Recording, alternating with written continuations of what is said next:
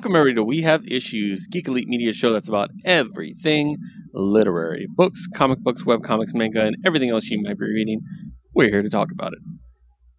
As always, I am your host, Keith, and I'm joined by my stalwart sidekick who is always at my side, Josue. Big comics week. Oh my god, did it feel so good. So many good books this week. It is a lot. Like, I actually didn't post my new comic book tape picture because I was too busy reading them. Dude, I didn't do my indie gig tweet because I was just like, I mean, we got busy with the guinea pig, but it was just like, fuck, you know what? I'm just going to dish it all out because these are all fucking great books. Yeah, not only is it a massive week for comics, but we're coming off of Comic-Con. Yes. If we were to talk news, we'd be talking all day.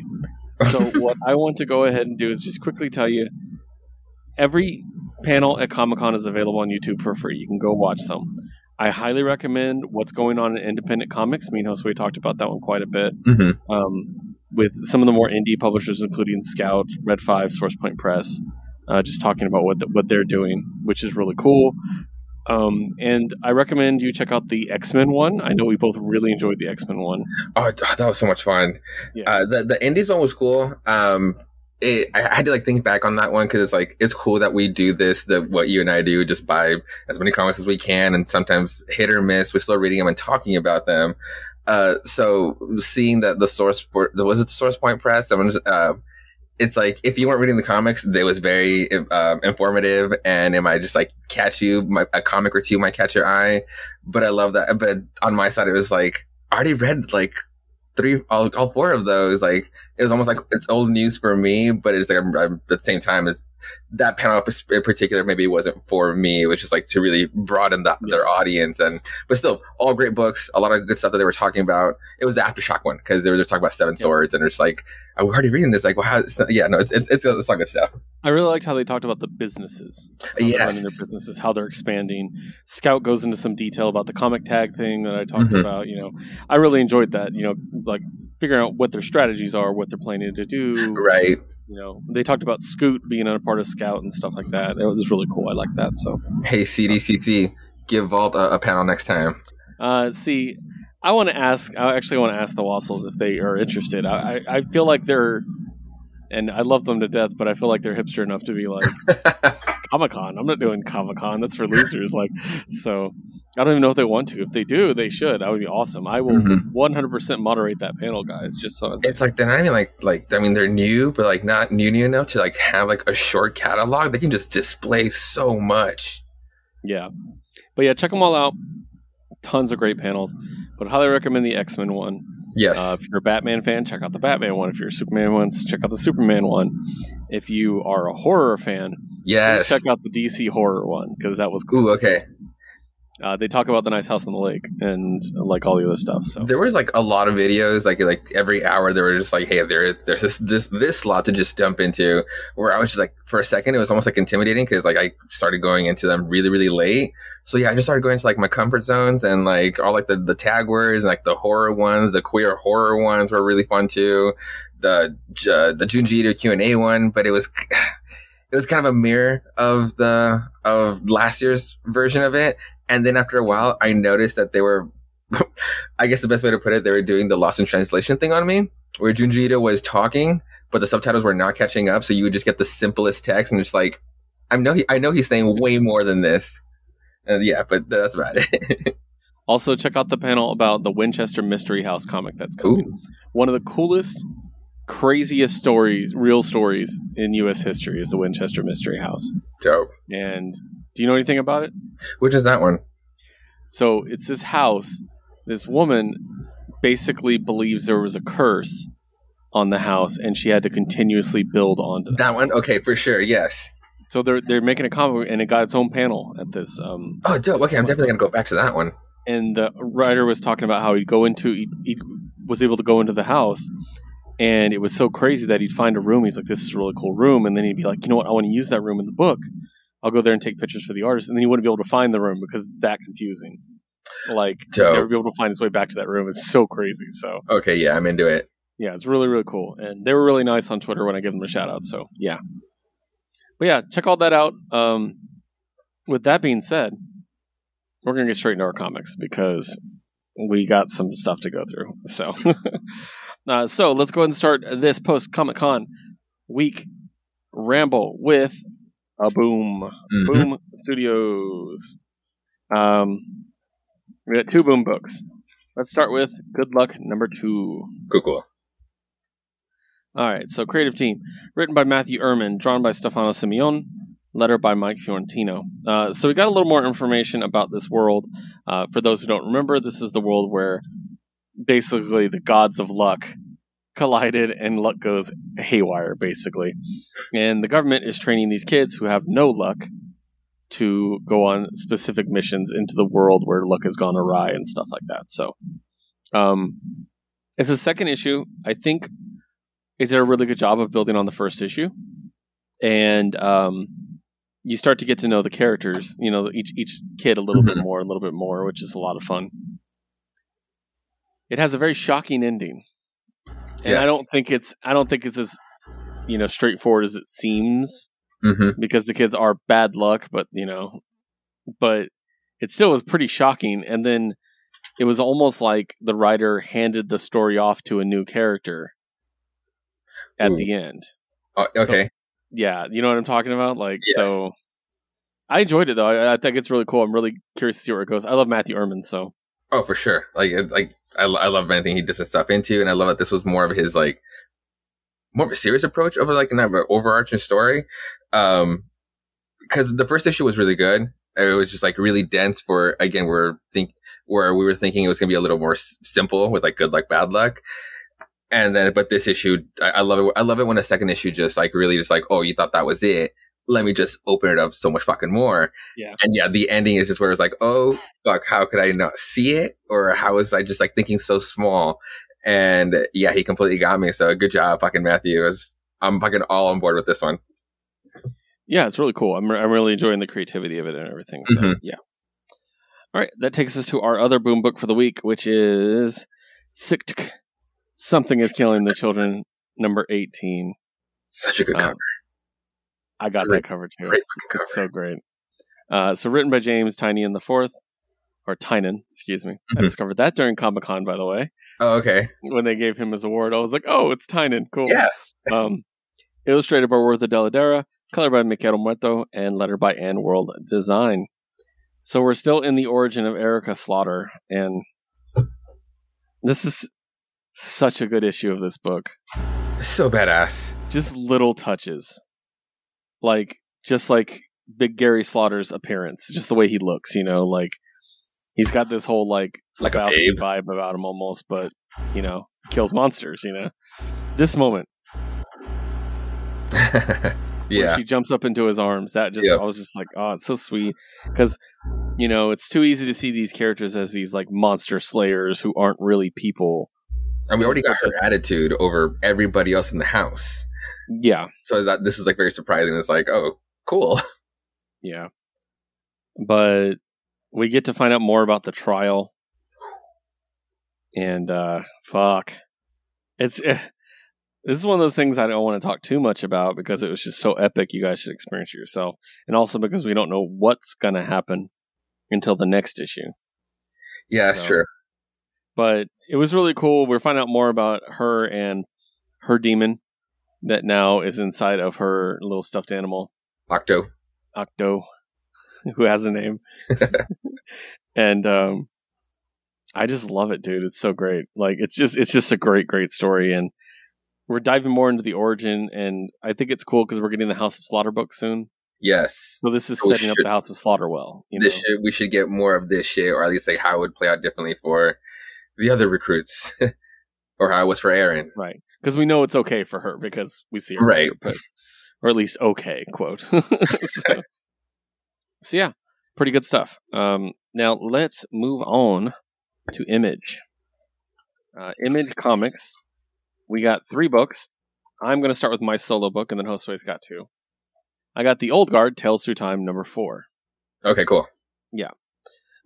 So there's 2 stories, just like every issue. And they've really done a great job of getting nothing but just stars to write these stories.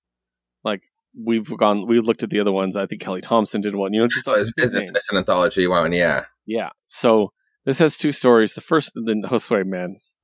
First one's written by Matt Fraction. Nice. Yeah, with art by Steve Lever and colors by Daniela Miwa. The second story is by David F. Walker. Ooh. Yeah, okay. with art by Matthew Clark and colors by Rebecca McConnell. Nice. So, both of these stories, it has been where these stories actually take place kind of far apart, but they actually kind of place these 2 somewhat near each other in history. So the first one is about our main character, the one played by Charlize Theron in the movies, or in the movie, how she was in love with a black man. Did they give a year? I don't think they give a year, but like in a southern town, and they lived together and stuff, and they were in love, and the neighbors were kind, and she was there, the entire time. And of course, she doesn't age, and so they're living together, and she's like, "It's a fine place to die." Well, for everyone but her. What happened to your wife? What happened to your daughter? What happened to your granddaughter? Only a matter of time. And then she decides to leave to prevent him from the pain, and that's when the villagers decide to kill him. Yeah, so they end up burning the house down with him inside. She comes back, finds the burned up house, digs up her old axe, and kills the entire town. Oh my god. And the last line is, how do you make a ghost town? First you take a town, then you fill it with ghosts. It's like, fuck. Damn. And then the David F. Walker one is one of the guys in the story, which I really like this one. Okay.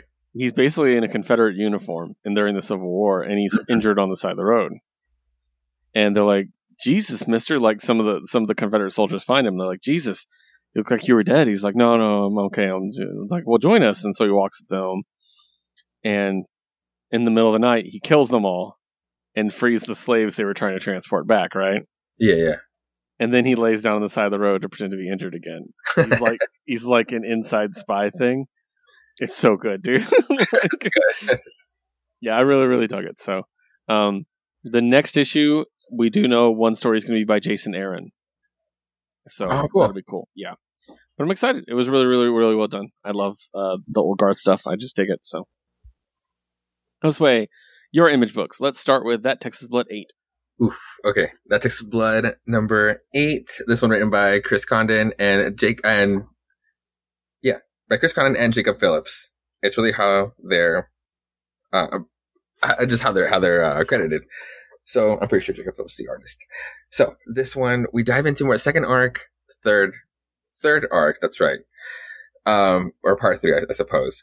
We're diving more into a backstory on the sheriff and how there was this there's a fucked up case that happened way back when on this little girl that died, but weird stuff happened.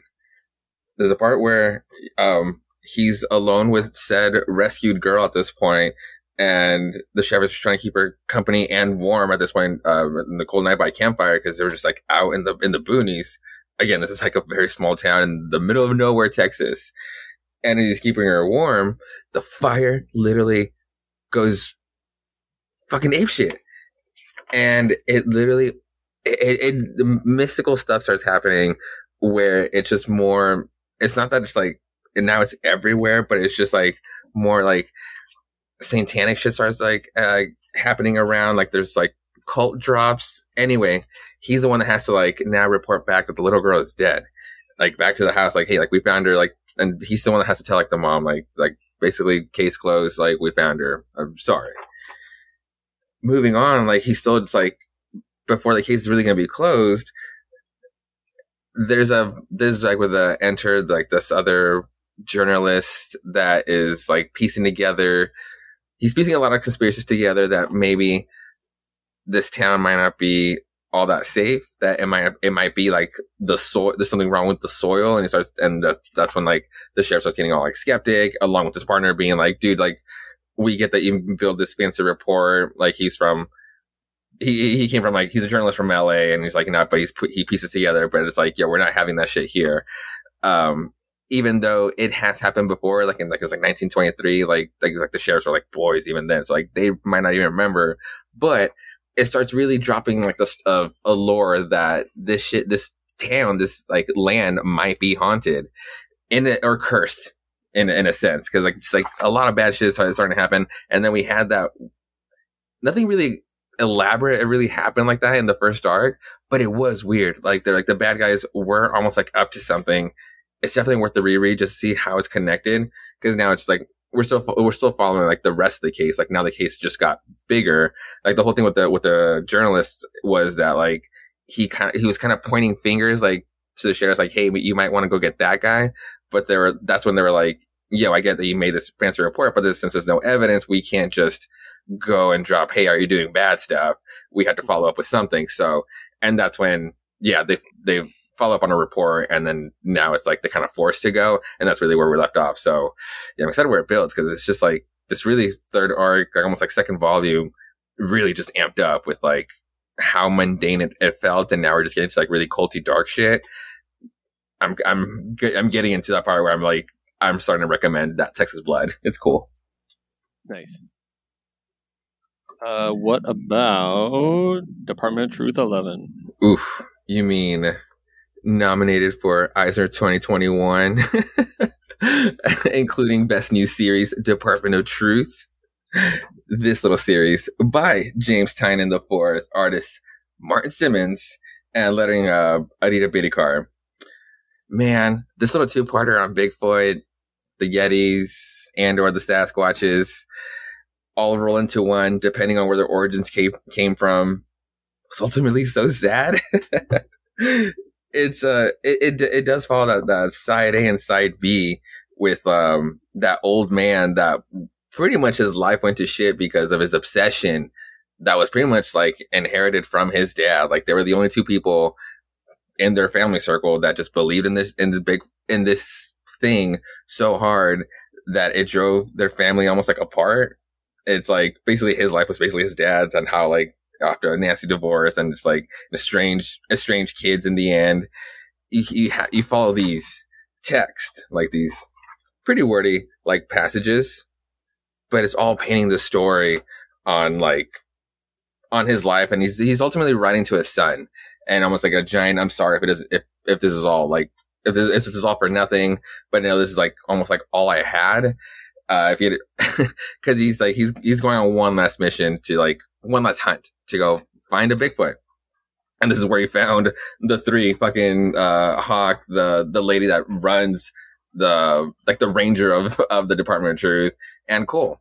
There's a part where he has like crosshairs on Cole, but he doesn't shoot because he starts listening a little bit more, and they're talking their bullshit, like literally like dropping everything on like what it means or how Bigfoots are real, and how it started out small, and then something like a picture of a log from a lake turned into something that people believe that something is something like the Loch Ness Monster, and now it's more real.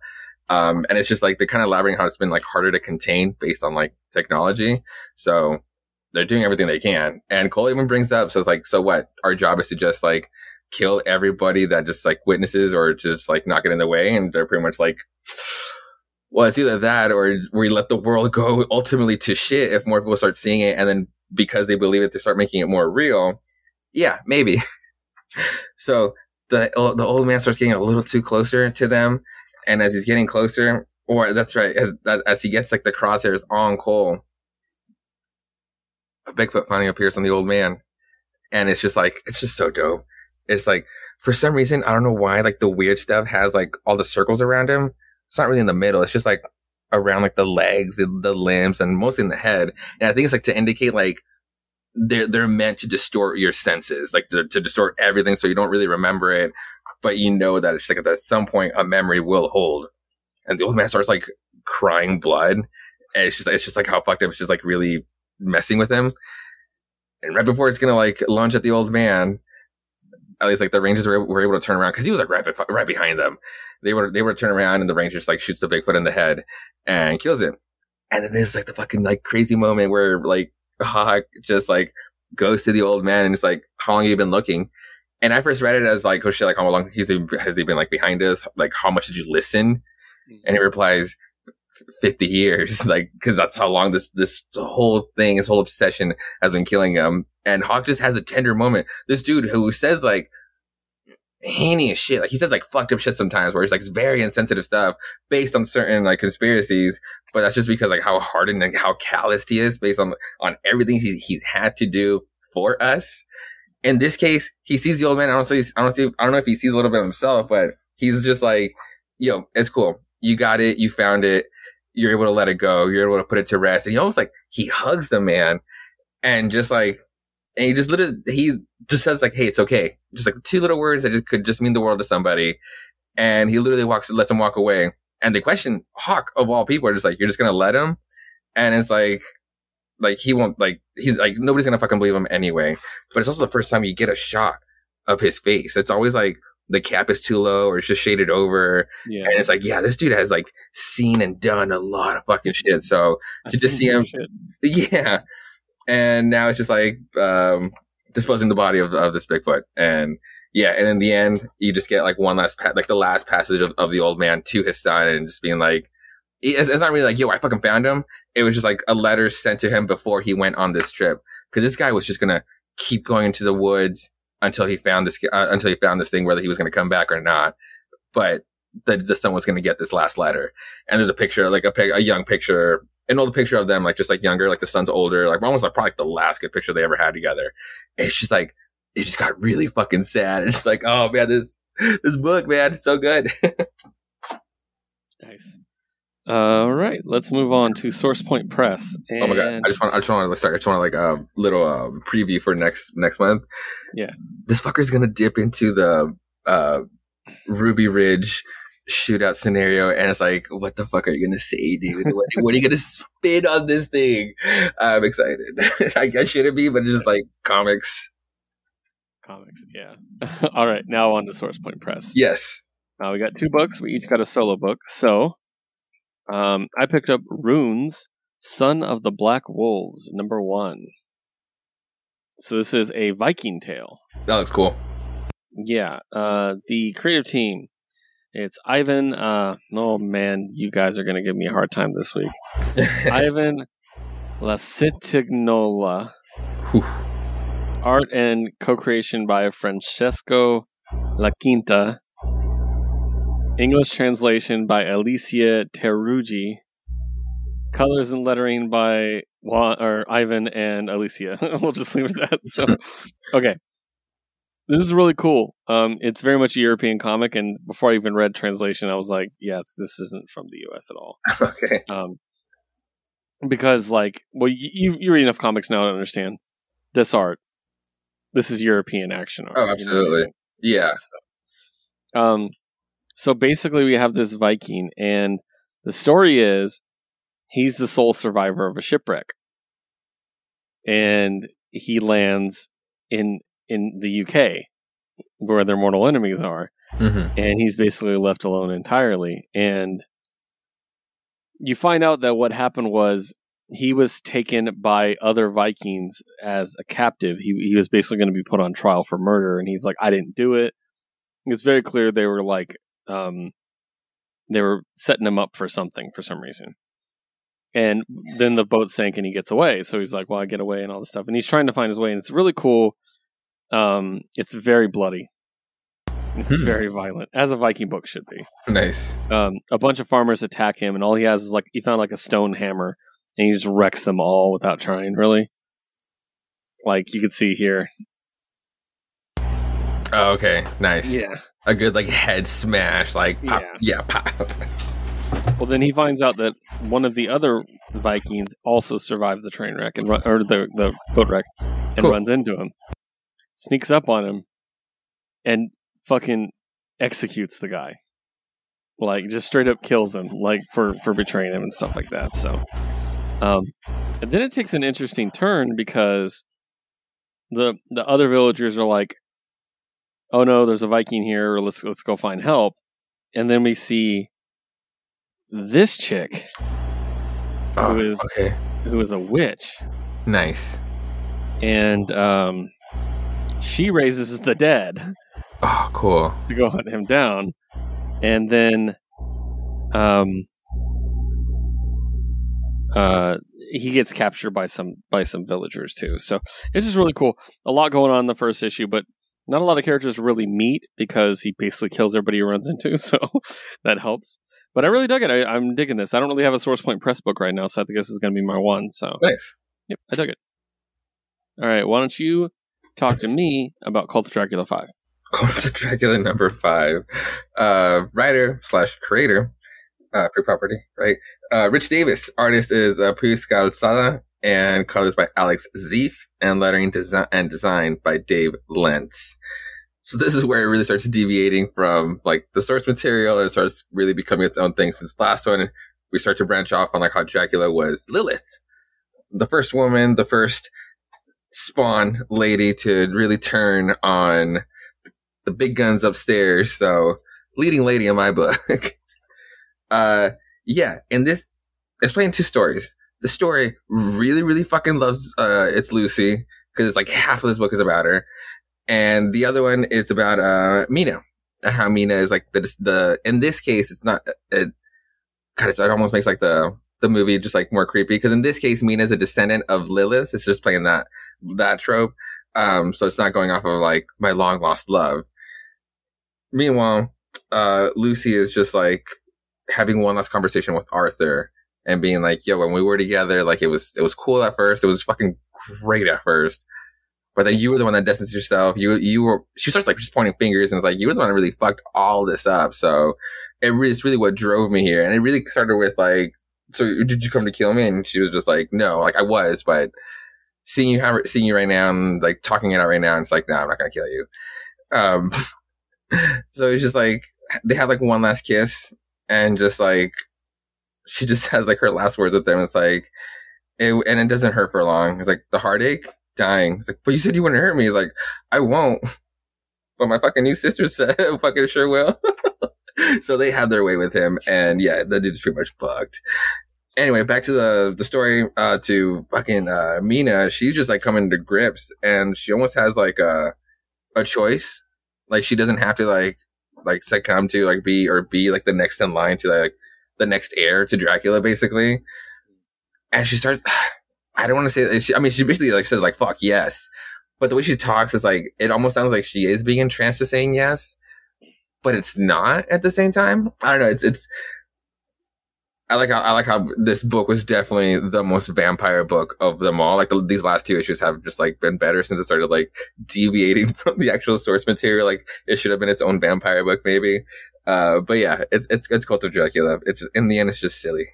It's just like a fun, silly book. Nice. I might have to pick up that trade. Yeah. Great. So, visually, it really looks great. I mean, honestly, no. Like once you get like the boom, this is Dracula. You're like, oh fuck yeah! Like I'm like, this is why you stay for the book. Yeah. All right. Let's go ahead and switch to another publisher, Josue. I need you to talk to me about Behemoth Comics and You Promised Me Darkness 4. Yeah, You Promised Me Darkness number 4. Daniel Connolly's You Promised Me Darkness. And Annabella Mazzaferri, I believe she's the translator. So, what's his first name? His first name? Damien? Or you said Daniel. Damien. That's why I was like, I thought it was Damien. Okay. Yeah, Damien. Sorry, my bad, Connolly. Again, this is the book where it starts getting cooler, but I wish there was like not more exploitation in the issue, but maybe more issues to just to take their time with the characters, because it's so many things coming together and so many like places moving back to back that like I almost want to say I don't get this book just because like I'm just like trying so hard to follow it, but like this book itself is jumping back and forth between places, and even like so like this guy is like the narrator. It's right. I call him the Abe Sapien of this book because he really is like the smart one, but in this case he's just like the goofy version of it. But he can just like speak. He just gets like hella meta, and he says at one point and drops the word meta, but at another point it's just like. Look, it even says like he's explaining what's going on, and then purpose is in the face of a new battle. Wait, am I confusing you? Doesn't matter. Keep reading. It literally jumps scene, and it doesn't even want to tell you what's going on. And that's what's so frustrating about this book, because like it's really fucking cool, and visually with some places just being almost like negative spaces instead of just like a complete black and white page. I just want to call them like negative pages. And it's such a cool design of a book, but I want to be able to be like, yo, I get what's going on. Or like the next supposed to be like twist. I want to be like, holy shit, that was fucking heavy. But it's almost like I barely know any of these people, but they all seem so important coming together, or like with their cool, like weird comet powers. Oh, you promised me darkness. Just answer me some questions. Nice. Okay. Well, then let's move on to Magma Comics now. Yes. Go ahead and tell me about Modern Frankenstein. Modern Frankenstein, story by Paul Cornell, art by Emma Viechelli, colorist is by Pippa Boland, and lettering by Simon Boland. So, sexy times, Frankenstein times. Oof. And now we find out that the doctor, the one that started getting super sexy with Jason Frankenstein, they got pregnant somehow, even though they were supposed to be using protection. But I guess sometimes we're just too much fun, and then it's like, oops. So now it's just supposed to be serious, because she does sound like, yo, this happened. And he's just like, oh, yeah, fucking great. And she just says like, yo, I'm still not sure. And he's like, yo, your fucking choice, but I'm all on board if you go with it. So since we're doubling down and getting serious, it's time to meet mom. Actually meet mom. And this, like, her mom, who's, I think her only family right now, like, left, who had like dementia, like her mind was just like really going at an old age, and it was his potion, his concoction, his serum that made her better, like basically like Dawn of the Planet of the Apes like scenario with John Lithgow. And he comes over to dinner and starts being this like in no way because of race, but he starts like dropping this like elitist ass like shit like on the mom, where it's just like wow, oh, like he just starts getting like mostly scientific, or like based, or like at some point like religion is bullshit, where it's just like, maybe not at first dinner, bro. And he's just like, they just have it out outside. There's like a fight outside, and just like, and there's like a I'm sorry moment. It's like, cool, we're all back together. So yeah, he starts showing his colors. Like we finally start seeing the monster that is this Dr. Frankenstein, and what extremes he's able to do when he's actually alone. And then also the doctor, I fucking suck that I'm forgetting her name, but she starts finding out, or starts researching on what he's actually doing. And there's a particular email that, because a lot of the experiments aren't working, the experiments, or like the process that she really does believe in his work. She's not just like just being all lovey because he's like super handsome. She really does believe on this solution, but it's not really working. And so she finds the email on like maybe like a hypothesis that like maybe it'll work with an actual like newborn specimen from birth. And it's like, uh-oh. So that's where the uh-oh got left off. And I think the last one might be the last issue. Does it say to be concluded? Where's the page? Fuck, every time. Yeah, to be concluded. Next issue will be the last issue. I'm pretty sure she'll be like, yo, what the fuck are you trying to do with this baby? Yeah, definitely. Sounds like a ride.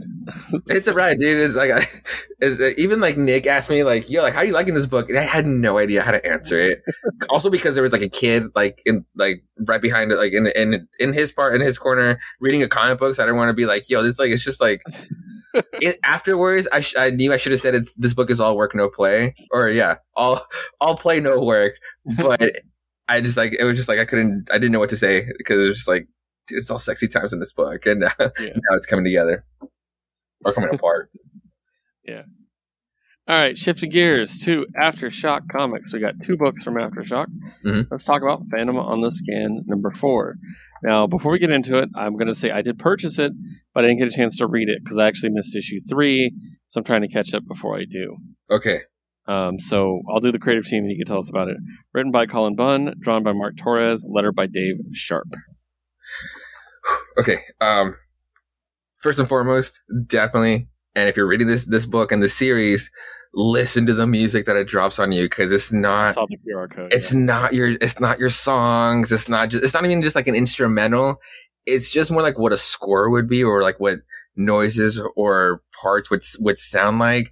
It's so cool. I fucking love how every single time how they just come out, because yeah, they would be instrumentals, but just not in your regular conventional sense. That being said, God, I don't want to spoil it too much on this one, because it's like our characters finally get a breather from like going from place to place and getting short answers and then being like, we gotta get the fuck out of here. They're finally able to almost like to talk to each other and like actually have some character development. So I don't want to like dip in too much, especially if you're a little behind on this one. But it's still really good. It's probably one of the better Colin Bunn books out there right now. I just like the art style, like definitely with like the music.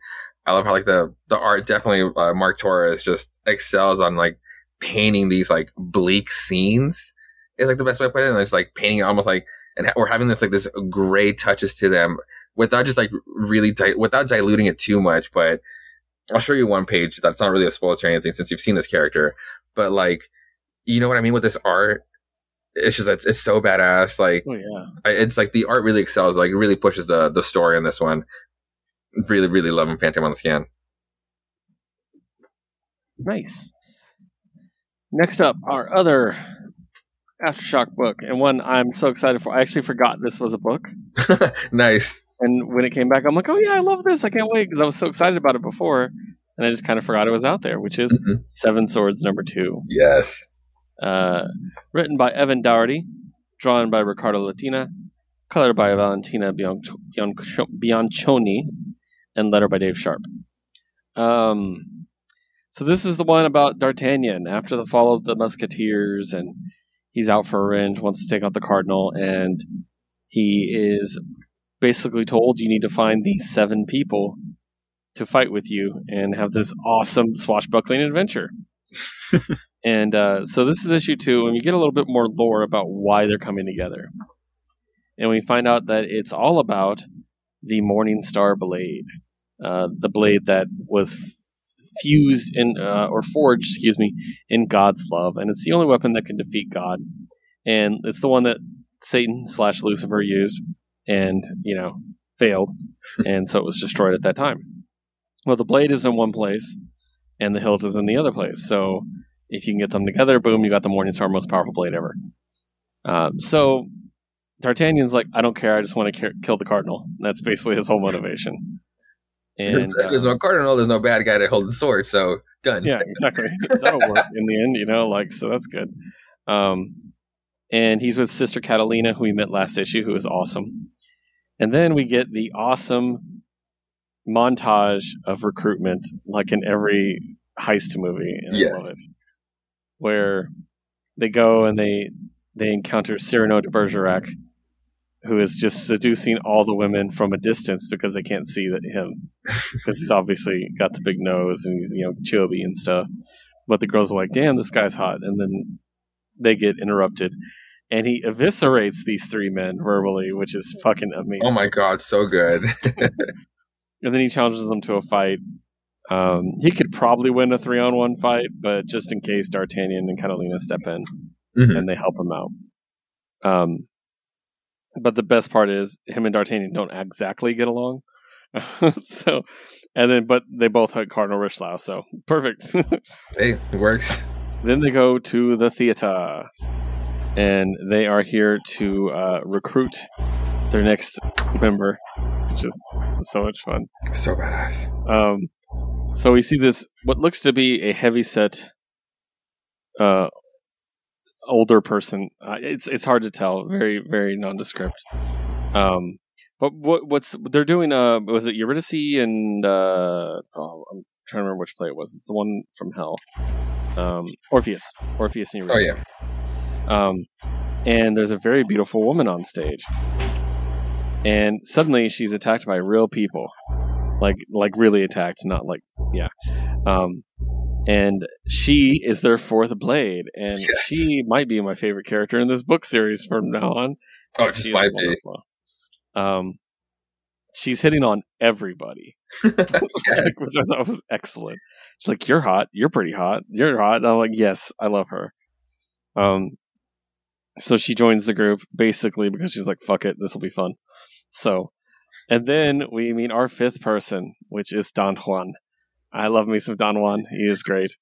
This scene got spicy. It did get a bit spicy, yes. There's a lot of spicy stuff this week, actually, for us. Yeah. Might be the theme of the week, actually. So he's basically about to bang this chick, and then the others show up, and they're like, this is weird.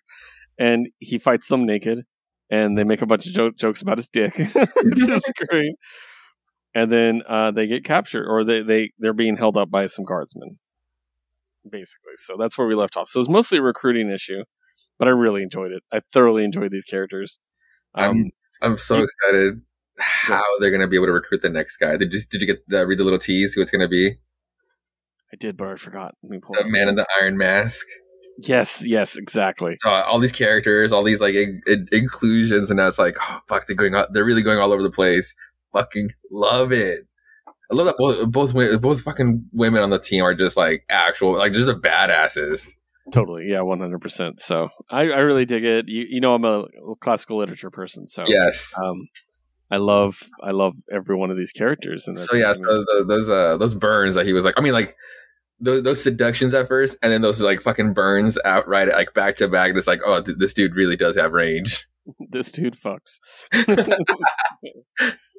Yeah, so really dug that. I'm very excited to see what else we get from that, because I love that series, and hope we get quite a bit from it. So moving on, let's talk about Vault. Man, last week we're like, no Vault books this week.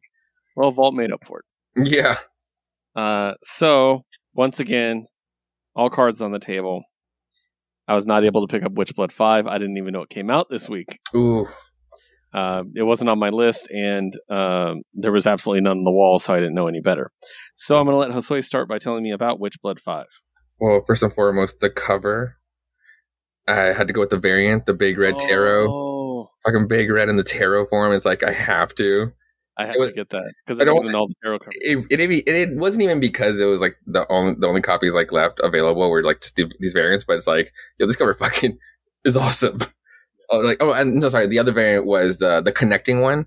So if you've seen it, it's like the big, like it's like one of the, I might be one of the goddesses, just being super badass, but I'm not collecting the connecting one. So this is the other one, but fucking hey, this is just like so good. Anyway, this one, another book by Matthew Ehrman, and created by Lisa Sterl as well. Colors by Gab Contreras, and lettered by And World. I almost like I have to be so light in this one because it's okay. I mean, like synopsis at least. Yes, we visit another random town around the Southwest that is in need of help. Only in this case, again, like the actual three leading ladies have to work together. So you do get a more character development instead of just like saying the next quip to each other.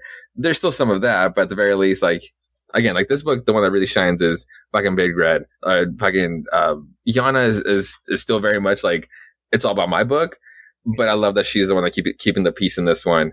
It really shows that she's kind of like the middleman on like the three different roles that they have. I guess like they're both like Atla and Red are like hex hunters, and obviously they would be hunting Yana. But in this case, they have to work together because of the vampires. But but they really just like almost like come together in this one just to be ready to face the actual. Vampires. But there's this great shot because like again, like each town has like their own like mystical person. There's a great shot on like the one from this town. She looks up at Yana, and it's like you almost think it's like, oh, it's like her way of the mirage, because she's just like so like just sun baked from like just being out there, because she's a witch dowser. She's like as more of a simple one. She's trying to find water for this town that's literally drowned. So it's almost like, what is she really doing?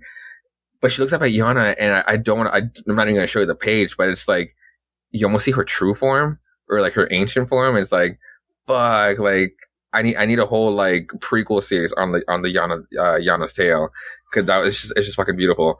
Definitely try to find this book when you can, because this is definitely really cool.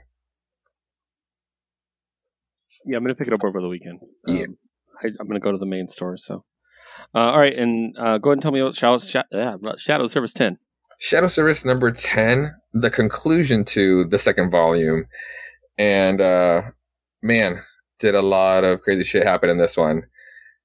Basically, when just one last giant, like, demon bomb was going to go out and, like, possess everybody to just go apeshit, first around this church, and just like, and then let it spread after that. through the main character, through the main witch. She was basically the driving force to this curse.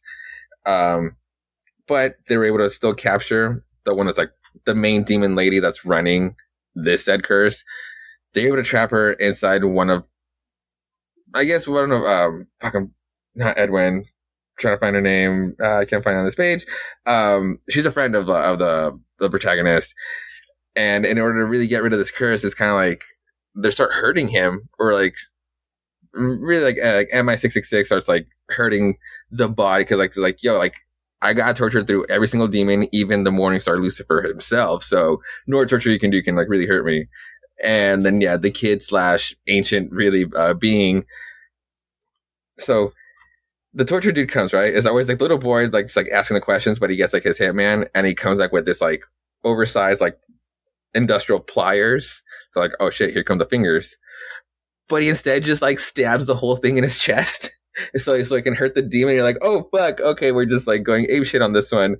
In the end, they have to kill the body. They have to kill his name is Quill, in order to finally get rid of like that demon, or at least for her to go back to hell. Mission accomplished. Everybody's saved, or at least like the people left in the church that are not dead, based on like this like giant snuff orgy that was started ensuing, and it's like this rage chaos. So they're just like, oh fuck, that's just, maybe I'll forget about this, because they don't really address it, or some sort of like news segment where like, and another news, like people are just not dealing with it at all. They just don't address it. The protagonist becomes Wraith number 3 as part of MI666, but now she has like more control of her witch powers. And the little epilogue 3 weeks later is that she goes to a grave and summons the spirit of Quill, and he might have some answers on maybe some dirty secrets from the MI666. And it's really cool because fucking love that this book is still going. It's still arguably my favorite vault art book. Just the designs of demons, like just that shit's just it's so cool. It's such a badass thing, and I'm glad there's like the variant. I got the variant to the last book you'll ever read is this artist, Howell. Oh, that's right, creative team. Sorry, Kevin Scott, writer, Corin Howell. I got his variant for the other book we're going to talk about. Colors for this one still, Triona Farrow and Ann World also did the lettering for this one. But yeah, volume 2 wrapped up for Shadow Surface. Nice.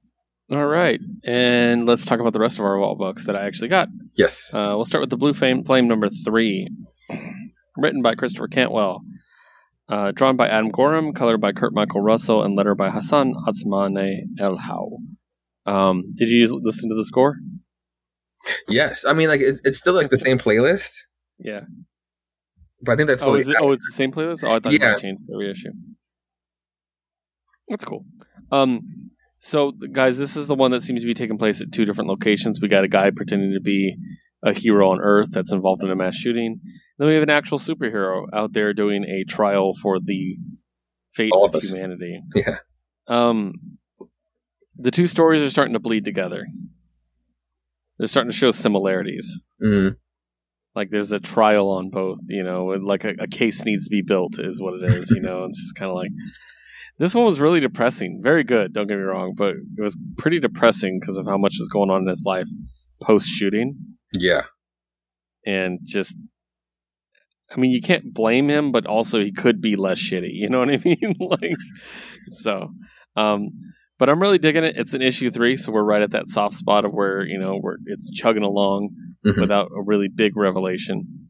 What did you think? Honestly, I like that we got more on the potential sci-fi side. I just like that we got some dialogue from like the aliens and how like they're kind of like rushing him. It's like, yo, that's it. Like we got to make a decision. You got to do the thing now. And how he just like at least how he's able to just ask some questions. And we're like, we don't really get answers, but at least like we get some back and forth. At least like we get some history like on this guy, like the alien that's like really pressuring him. And like we get like kind of where he comes from, and it's kind of like, oh shit, what's he got to do with all this? But again, like, is that even like the real story, or just like, again, they're still barely bleeding over together, but I just need to know which is the real one, or how does the story work? Because the other one, yeah, you'd definitely be less dickish, or that drama story is just like, oh fuck, I'd want to fucking dream about space too if I was living that life. Like Jesus, it's just so dark. Yeah. Interesting. So our next one is from Vault Nightfall. Oh, yes. And that is The Last Book You'll Ever Read. Written by Cullen Bunn. Yet again, another Cullen Bunn book. Drawn by Layla Lays. Colored by Giada Martizio. And lettered by Jim Campbell. So I did get the cover A. Yeah, me too. But I think just like you, I got the variant. Oh, Ooh. you got a different variant. Yeah, I got this is the Colin Howell. Yeah, holy shit. They're both so good. Yeah, they're both sexy as fuck. It's just like I love this one because like this is like the right side, but I would just love to hang it upside down. Yeah. It just still works. So, for the record, we both got variant covers that had to be bagged. Yes. So you can imagine what they look like. But your imagination will fall short, I promise. So they're great. So this is an issue 1, and it's a new story, and I'm so intrigued by this already. Mm-hmm. We have an author who's putting out this book about how humanity is regressing to a primal stage, and we're nothing but animals, and she's going on a tour about it, and suddenly there's just these horrific attacks happening, and it seems to be by people who read her book. Mm-hmm. And they're not just attacking people, they're biting at them. They're ripping their throats out with their teeth and stuff like that. Yep. And it's kind of being underplayed by everybody. They're like, man, that's crazy. I can't believe this is happening. Some people are like, it's her fault, but they're not like, freaking out that people are doing this. They're just like, she must be in charge, or she must be the reason this is happening. And I'm like, holy shit, this is big shit. So this kind of leads us up to her going on her big tour, and she hires a guy to guard her while she's on her tour. And she asks him, have you read my book? He's like, no. She's like, good, basically.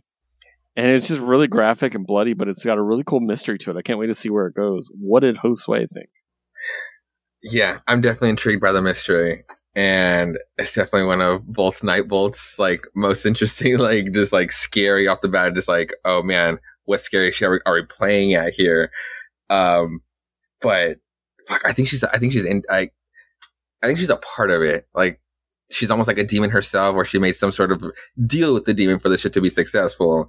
And now it's all like, I don't even want to say backfiring on her. It's just like, I'm just so curious why she's so calm about it too. I'd be fucking horrified if like my book was like causing all the shit, but even like still seeing an attack firsthand coming at her, her reaction to the bloody book, and it's like, oh, this one has seen some days, right? And just like almost like she liked the way that was supposed to look like, and it's like this book is just so dark, and it can just go. I mean, especially with those spicy ass covers, like this book just can go anywhere, and That's the thing. This wasn't a particularly sexual book. No. So the fact that we got 2 nude covers, I'm kind of like, where's this gonna go? I'm intrigued though. It's really cool. I really like it. No, me too. All right, the Vault Parade continues. Barbaric number 2. Written by Michael Marici, drawn by Nathan Gooden, colored by Addison Duke, and lettered by Jim Campbell. I really love Nathan's art. Like, he's just such a great artist. I don't think he's a name we bring up enough, but I just love it. So we found out a lot more. Obviously, in the last issue, we found out a lot about our titular barbarian and his axe. Well, this issue was dedicated to the witch he met, Soren, and her origin. And it basically, she's a necromancer, and she's had it ever since she was young, and she was able to predict things that, people hated her for, because she'd predict people dying, and then they'd die, and they'd blame her, and things like that. And it's just really cool. And she's taken him back to this temple where she was trying to meditate, and found out that the abbot was actually probably demon possessed. So they go back. It's like, a fun adventure. There's a lot of really grim and gory things with little bits of dark humor and stuff. Like the guy that he forced a bunch of snakes to bite so bad that his head burst with poison or something. Oh my god, that's such a great scene. What the fuck, man? So, but it was pretty cool.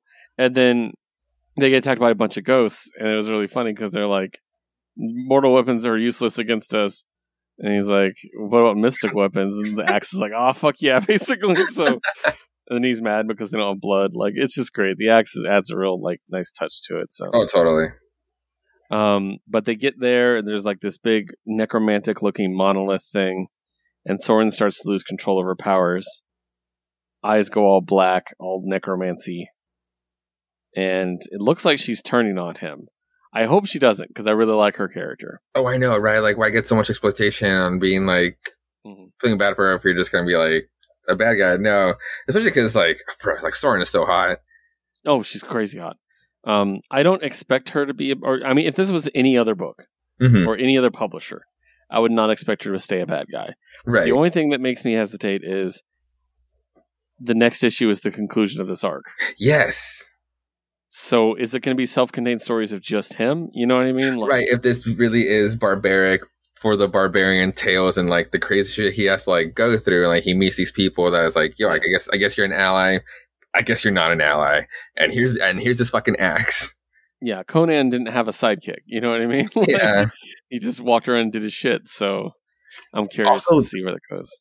This like the axe is just so fucking cool. Like the dialogue, all the shit talking is great. Like the blood drunk is awesome. But they go into a dark cave and it literally lights up. And such a cool touch. Does it to like just the mysticism, like towards like where does this thing really come from? And it's just such a cool design. Yeah, totally. All right, that takes us to our last Vault book, which we always save for last. Yes. Money Shot 13. I could not find the variant cover for the record. No. I know. It's great. It's so good. Especially because it's her, the new one.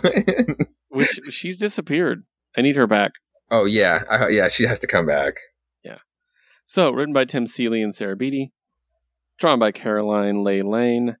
Color by Kurt Michael Russell and letter by Crank. So when we last left off, our explorers were off doing their own things. Off on solo missions, or at least duo missions. So we do get to catch up on them a bit here. Little things happening back and forth. The big thing is supermassive black hole and Trinity spheres have been taken captive. And they're basically going to be eaten unless they can get a message to the rest of the group. Little Shot probably steals the comic, basically. Little Shot is like charging, and then he's like query. He's like query or subject ball, and he goes to get the ball, and then he runs out of battery and has to recharge again. But then the second time he's like, "No, I will not do that. Like I'm gonna be strong." And so he manages to get a message to the rest of the team to go rescue supermassive black hole and Trinity spheres. So. I love this book. She is just so hot. I just love her so much. She's the best. Fuck yeah. I just love Trinity. She's the best. But yeah, I'm curious to see what Bree does after this, because it doesn't seem like this is going to change anything. It's not going to change how she feels. You know what I mean? So. And then we get a tease of maybe more than just a friendship between Trinity and supermassive black hole. Potentially. He's interested in something more. He laughs it off, but that's what he would do. You know what I mean? Yeah. So I loved it. Trinity Spears just has the best comebacks. She's so fucking smart, and just she's not someone you would underestimate, because dude, she fucking had me dying. She's so fucking hot that when her retort soft thing, in my biz we call that baby W, motherfucker. Yeah, girl, fuck yes. Yeah, she's fucking great, dude. All right, so that wraps us up with Vault. Let's move on to the big two. Starting with DC. This is the biggest DC week we've ever had as a group. Yeah, it is. So we're going to get straight into it. I'm going to start with my solo books. First of all, Checkmate number 2. Cool. Written by... Oh, DC, why don't you just put your things on the first page like normal people? There we go. Written by Brian Michael Bendis. Art by Alex Maleev. Colors by David Stewart. Letters by Josh Reed. So once again, this is about how Leviathan is now basically the big spy organization in the world. And Checkmate is formed once again to try and basically slow them down is the best way to look at it. And it's pretty good. It's got some great moments, including a very quick duel between Green Arrow and Merlin, his enemy, the Archer, which was a lot of fun. A lot going on. Talia is probably the best part of the book, because if you don't remember from the last issue, they captured her in a bubble, and they were hovering, right? So So she's this is so funny. So she's like in this thing, and these guys come up and they're talking shit. They're from the League of Assassins, and this dude's like, "You used to torture me in the League of Assassins. You used to beat me for no reason." And he's all talking shit. He's like, "You're defenseless now." And she's like, "Oh, hello, Alexander. Listen to me very carefully." And the next panel is all of them dead and her gone. Holy shit! Oh, that's awesome. Like, I just love Talia. There's so much potential there, to do something with it. So, but in the end, she's about to die by the bad guy's hands, and who shows up but Superman? Oh, damn! To save her. And the guy from Leviathan goes, "My goodness, an alien from outer space just invaded my country." So I don't know if this is going to become a political thing. You know what I mean? So, yeah, really good. I like it. I like when DC gets all political intrigue and noir. Like, they do it really well. They should do it more. So, yeah, dig it. Next up, Detective Comics 1040. You ready for the deluxe cover? Yeah, let me see. Oh, damn. So good. Give me that Batman bondage. So Batman spends the entire issue in prison, basically, as Bruce Wayne. He turns himself in because he was framed for the murder. And basically the whole thing is he's going to have to stay in there over the weekend while Barbara basically sends the evidence to the police to prove he's not the guy that did it. So he spends the whole weekend next to a guy in a suit who's drunk. And we also find out that Huntress, who was infected by Hugh Vile, she's clean, but she's escaped from the hospital. And she was under her real name, by the way, under Helena. So, okay. So the drunk guy, in the middle of this issue, this is really interesting. This drunk guy wakes up and he looks over at Bruce and he's like, "Hey, you're Bruce Wayne." He goes, "Yes, I am." He goes, "You know what else I know?" And guy's like, and Bruce is like, "What?" He goes, "You're Batman." And Bruce is like, "What? Why would you figure that?" And you find out this dude was witnessing a fight between Joker and Batman and ran away, climbed a fire escape, and got on the roof just to hide up there. And then afterwards, Bruce came up there, didn't see him, and just like adjusted his mask and showed his face, and the dude saw he's Bruce Wayne. So Bruce actually made a mistake, which I really liked. That's really cool. I actually like the suit, the kind of the throwback Jim Lee suit. Yeah. From like Hush. It's really cool. Yeah. And then the dude falls asleep drunkenly. Next day, he wakes up and he does not remember the conversation. He doesn't remember anything he said to Bruce. He doesn't remember that he's Batman at all. Wait. And I'm like, well, that's interesting. Also, the townhouse that Bruce has been staying in with all the other rich people, Penguin blows it up. So they're on the hunt for the Penguin, or for Batman. And then there's a backup story in the back here about Man-Bat. Basically, Man-Bat has died, and it's like the story of how he died, and it was really cool. I'm not going to get too much into that, but it was really, really good. So now, creative team. So it's written by Mariko Tamaki, drawn by Dan Mora, colored by Jordi Belair, and letter by Aditya Bidikar. The backup story has Dan Waters writing, Max Rayner drawing, Arif Prianto coloring, and Rob Lay lettering. So that leads me directly into my next book, Batman Secret Files, Huntress #1. Nice. Deluxe cover. You can't see it because of the reflection very well. There you go. There it is. Yeah. So when she escaped from the hospital, this is where this book takes up. Basically, she discovers because she was infected by Hugh Vile, even though it's been removed, she's still connected to him and she can see what he's seeing and what the other people who are infected are seeing. So basically, she sees hundreds of people around Gotham have been infected and no one knows. And Hugh Vile's ordering them to attack people. And she can kind of like precog see what they're doing so she can find out where they are in Gotham and go stop them. And she's doing it by herself. She's not, she doesn't look for help for this. So it was pretty cool. I really dug the idea that, this is a personal vendetta for her. She was infected by him and she's just got to do this herself. This will be continued Detective Comics from this point forward, but they wanted to put a one shot to put it, to get it going. So written by Mariko Tamaki, artist is David Lapham, colors by Trish Mulville, and letter by Rob Lay. So Harley Quinn #5. Once again, deluxe cover. Oh, cool. So, yeah. So, this is the culmination of the Hugo Strange story with Harley, where they're both trying to reform the clowns. Yeah. Harley gets caught breaking into Hugo Strange's office, but basically the implication is that she wanted to get caught, and she basically is just talking shit to him, including breaking him down psychologically, like talking about when he dressed up as Batman. She's like, maybe you took it a little too far. It kind of seems like a developmental issue, like kids learn by imitating the actions of adults. It's just like, or is it a sexual thing? She's like, and it's just like, he's like, you don't understand at all. And he's like, what about you co-opting a Harlequin as part of the Clown Prince of Crime thing? And she's like, yeah, that's not why we're here. Like, we're not talking about you, basically. And she just keeps like, she calls him a Batman wannabe with a bad case of roid rage and astigmatism. Like, it's just like, she just keeps ripping into him. And then she's like, I need to go to the bathroom. And she's like, guards, take her to the bathroom. Don't let her out of your sight. And then she basically convinces them to let her pee in peace. Like, don't come in the stall with her. Mm-hmm. She was able to pick the lock on her handcuffs, stuff a bunch of toilet paper, have the toilet overflow and everything, and then beat their asses when they come to get her. And so she frees all the clowns and everything. They're about to get attacked. And then like the big badass guard is like about to attack her, and she's like, I brought a friend, he's big in the sewers, maybe you've heard of him. And he goes, Solomon Grundy.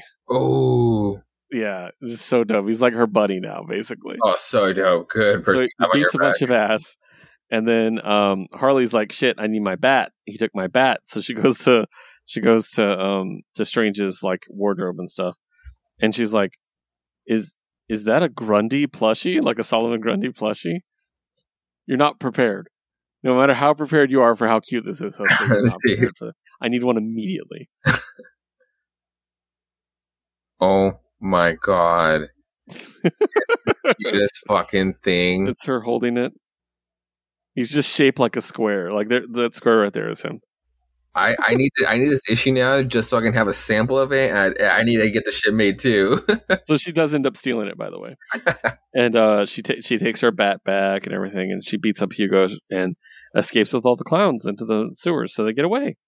Then you see Hugo like answering to what appears to be his boss, and we get the last page reveal: "Call me Keepsake." Ooh.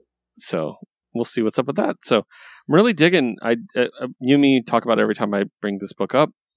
I'm not a big Harley Quinn fan, but I'm really digging this run. I think it's great. So nice.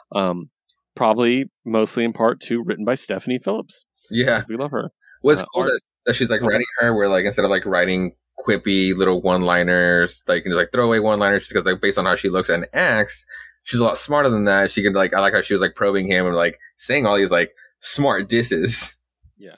And the writing matches the art very well. That's the other thing. So, art's by Riley Rossmo, colored by Ivan Placencia, and letter by Antworld. Moving on. Ruby / Justice League number 4. Premium cover. Nice. Like, yeah, that's Diana in the foreground. So cool. So this has actually been really cool.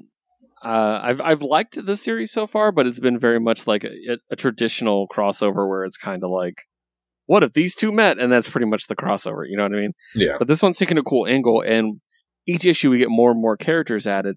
In this case, we get Aquaman and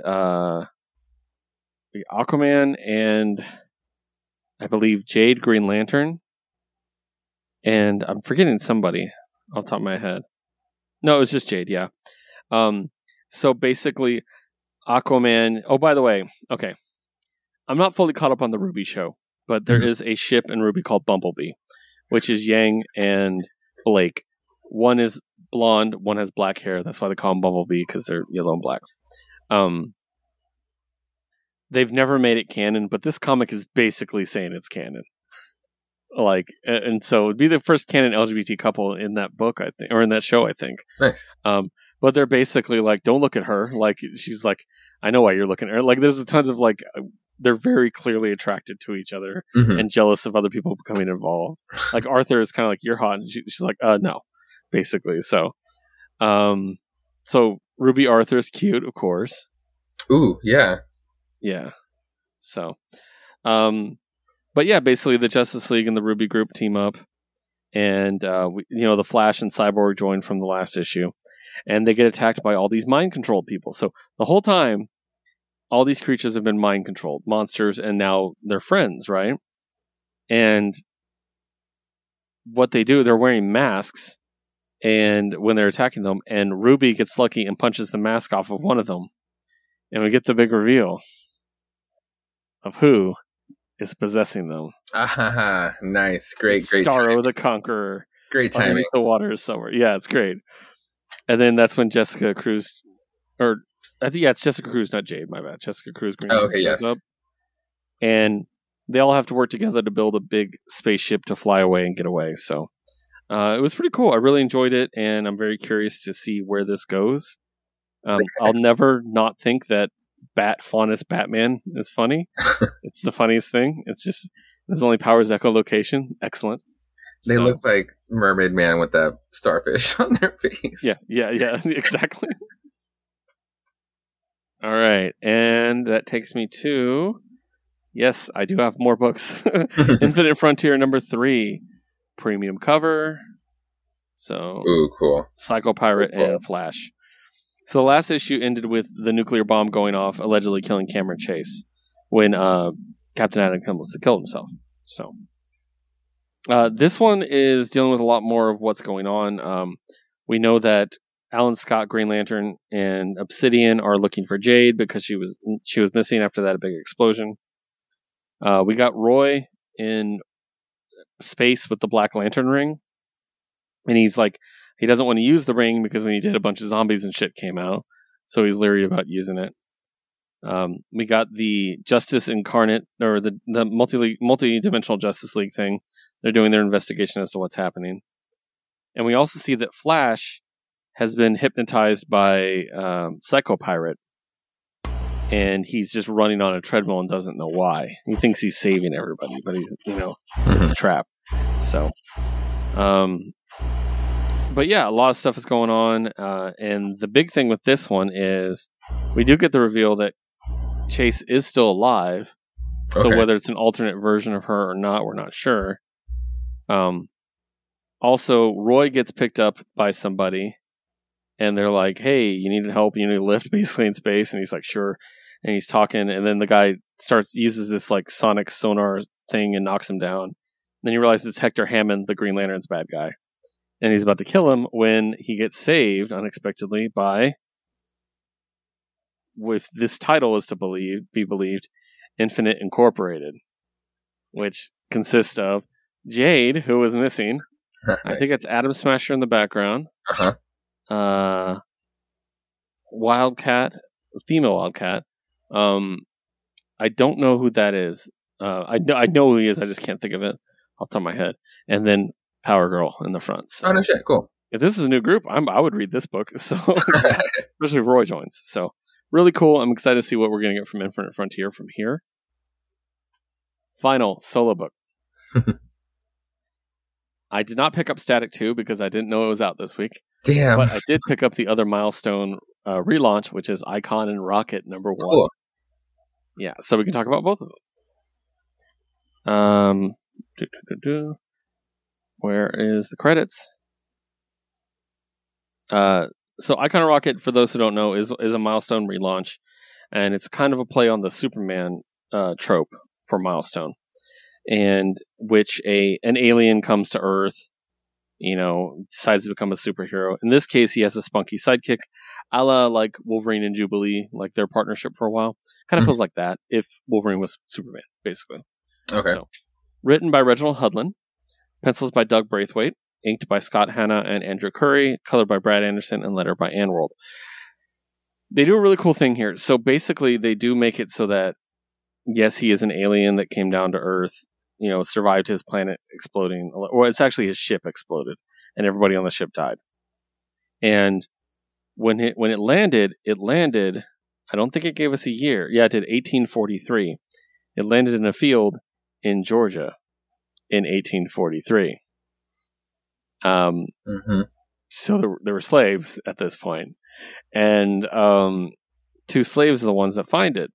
They touch the ship reads their DNA basically and changes the alien, who normally looks like this, Oh shit! Okay. To match with them, so it looks like this. Oh, okay. Comes a little black baby. Yeah. They pick up the baby and run off, and then the white slave owners show up, and they're like, "What the hell happened?" And the black people already left, right? So that's kind of his origin. He's going to be raised by slaves, but they escape, and he's actually raised free and all this stuff.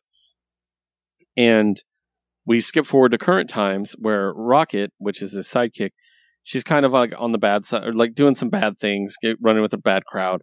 They want her to break into this house. Now, if I remember correctly, this part is very close to what happened in the original story. She breaks into the house with them. He catches them, comes out all sexy like, because of course he's got to come out with his shirt off. Holy shit! Yeah.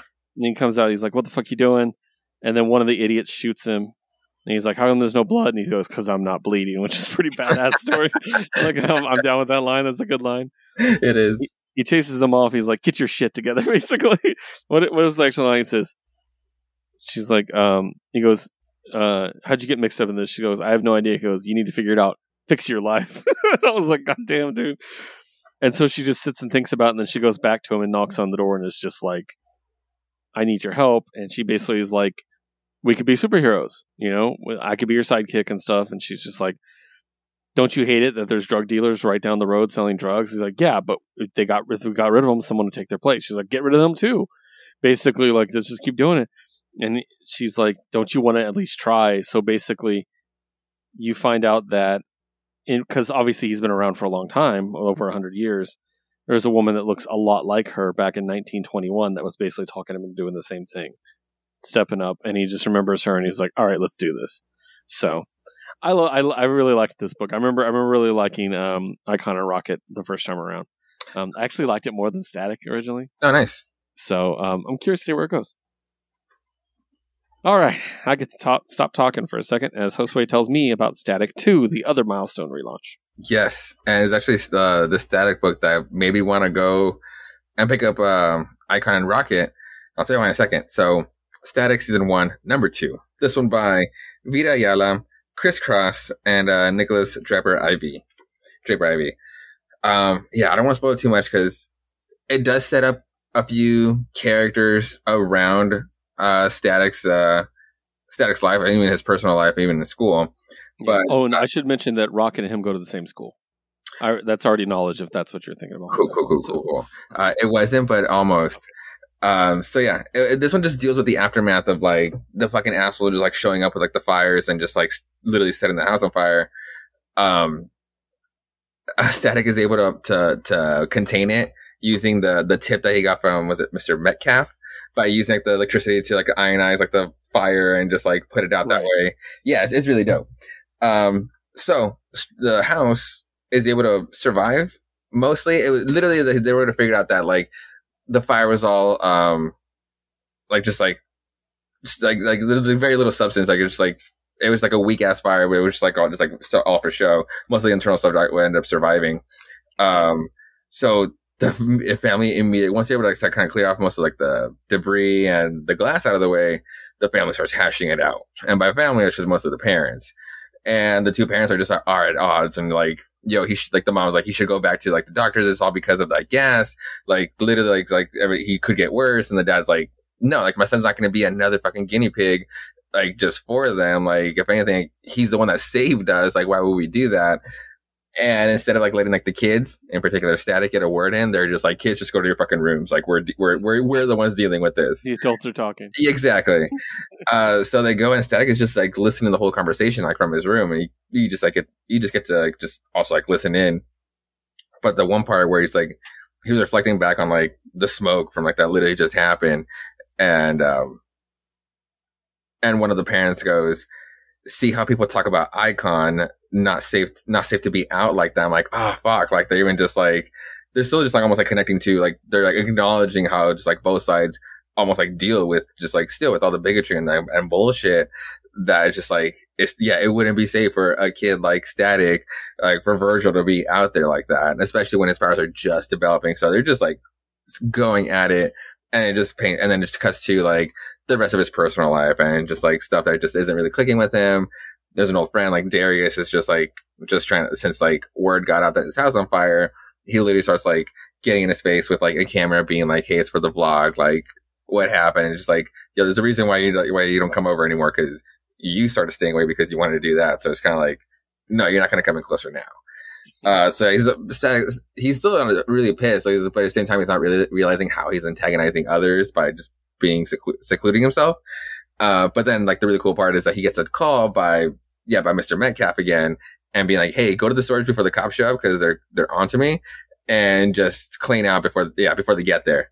So he shows up, and I think this is where he finds like all of his gear. He opens like this pod, and you don't see much, but you do see some sunglasses, some suits over here, and he starts like opening cases, and he starts like detailing like how this stuff would work out for him when the cops show up. So it's like, oh shit, how he's gonna get away, how he's gonna use his powers to not endanger anybody else while using his powers. So I'm excited for the next issue. Nice. Okay. And tell me about Wonder Woman 776. Yes, Wonder Woman 776. This one, oh shit, I'm actually on the page. No, fuck, I'm on the page on the second story.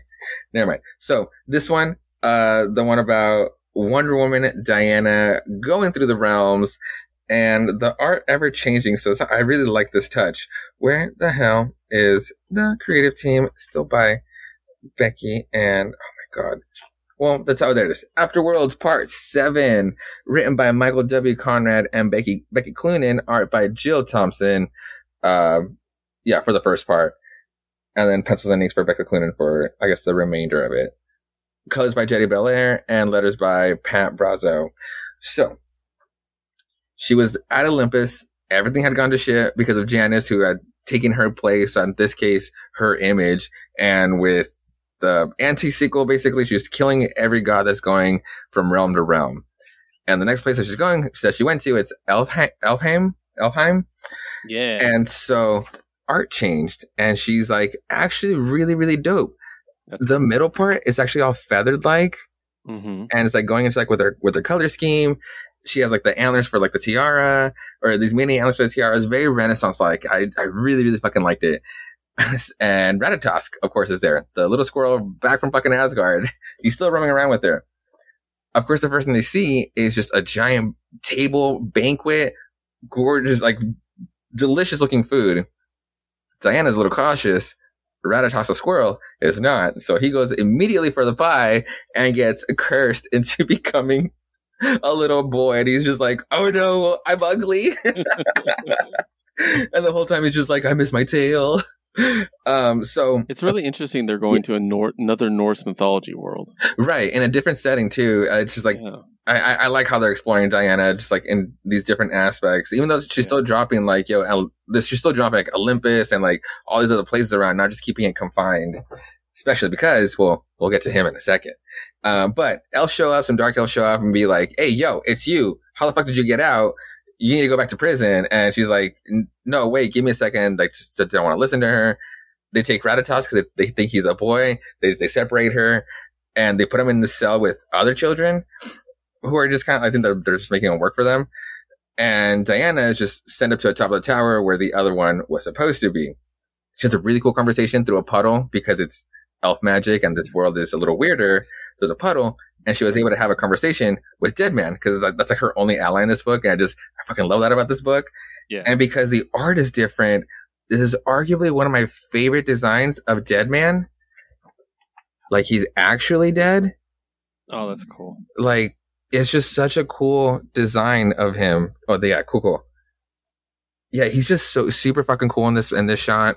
And he's just like he's just basically saying like, oh, like, yo, this line is like the tether is kind of like choppy. So I can only help so much. And enter as he's warning her that this place is hella fucking weird. Our boy, our wonderful, beautiful, from volume 1, gorgeous ass face, Siegfried shows up. And I'm thinking, yeah, this might not be real Siegfried because we're in elf world, but I'm really hoping it is. So he starts adventuring with her and in hopes of finding Ratatosk because at the very least he knows her too. So as an ally, they go after like the elves to try to get a word. Yeah. To try to get a word in that it's just like, yo, that wasn't me. It's another person that's pretending to be me. If you just give me a chance, I'll go and get it. And Diana's able to get a loophole in. So in order to be able to get away, and in this case, to finally to close off this issue on this part, she's gonna have to go her separate ways from Siegfried. And Siegfried is like, nah, babe, I'm here to fucking stay. I need to seek this adventure out with you. And of course, because like Ratadog's gonna join, why not just have two of the Asgardian people on here and two of the best characters that the guy introduced from the series. So the fairies are able to let Diana, Siegfried, and Ratatosk go instead of killing them. And of course, they go through a little portal crawling through a tree. And now they finally entered the DCU. She goes through a tree. And so checks out. See how the art is just like fairy tale, how she looks. And they go through the tree and they come out through a subway. And now she's all modernized, or now kind of modern. But I do like how she looks if this is the take we're going with in her being in the actual DCU. Yeah, I'm excited how she's like rotating around. Like we weren't here for long. Mostly because she wasn't fucking welcome there before she just like ruined everything. Yeah, you know what? Diana, the warrior Wonder Woman, maybe shouldn't linger around too much in a pretty elf fairy world. So now she's back in the DCU, and yeah, I'm excited to see where she's gonna go because only part 7, and I'm hoping it's just not an 8-part series, but more of a 12-part like Afterworlds, like full Wonder Woman story to kind of like to just like get it going from here on out, and like this is what we're dealing with because. We're still only. This is basically the first arc. This is still basically the first story coming back from Future State, starting Infinite Frontier. Wonder Woman was like the big piece driving the whole thing. So she's still literally lost in her own world. Like I realized in 7 issues in that only because there's 2 issues going on in that one, Diana still has no idea of everybody freaking out about Yara. So I'm really curious how she's going to deal with what her 2 cents on it, or if she even knows what the big deal is. So, man, yeah, I'm excited for these 2 Wonder Women to actually finally meet.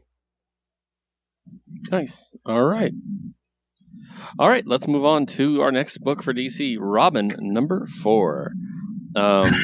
So, creative team, written by Joshua Williamson. I know this without even looking. I'm looking while I'm talking. Because he's doing great work in DC. It's at the back, isn't it? Stupid. No, it's in the front. It's flip 2 pages. It's with Ra's al Ghul on top of the boulder. Yeah, okay. There it is.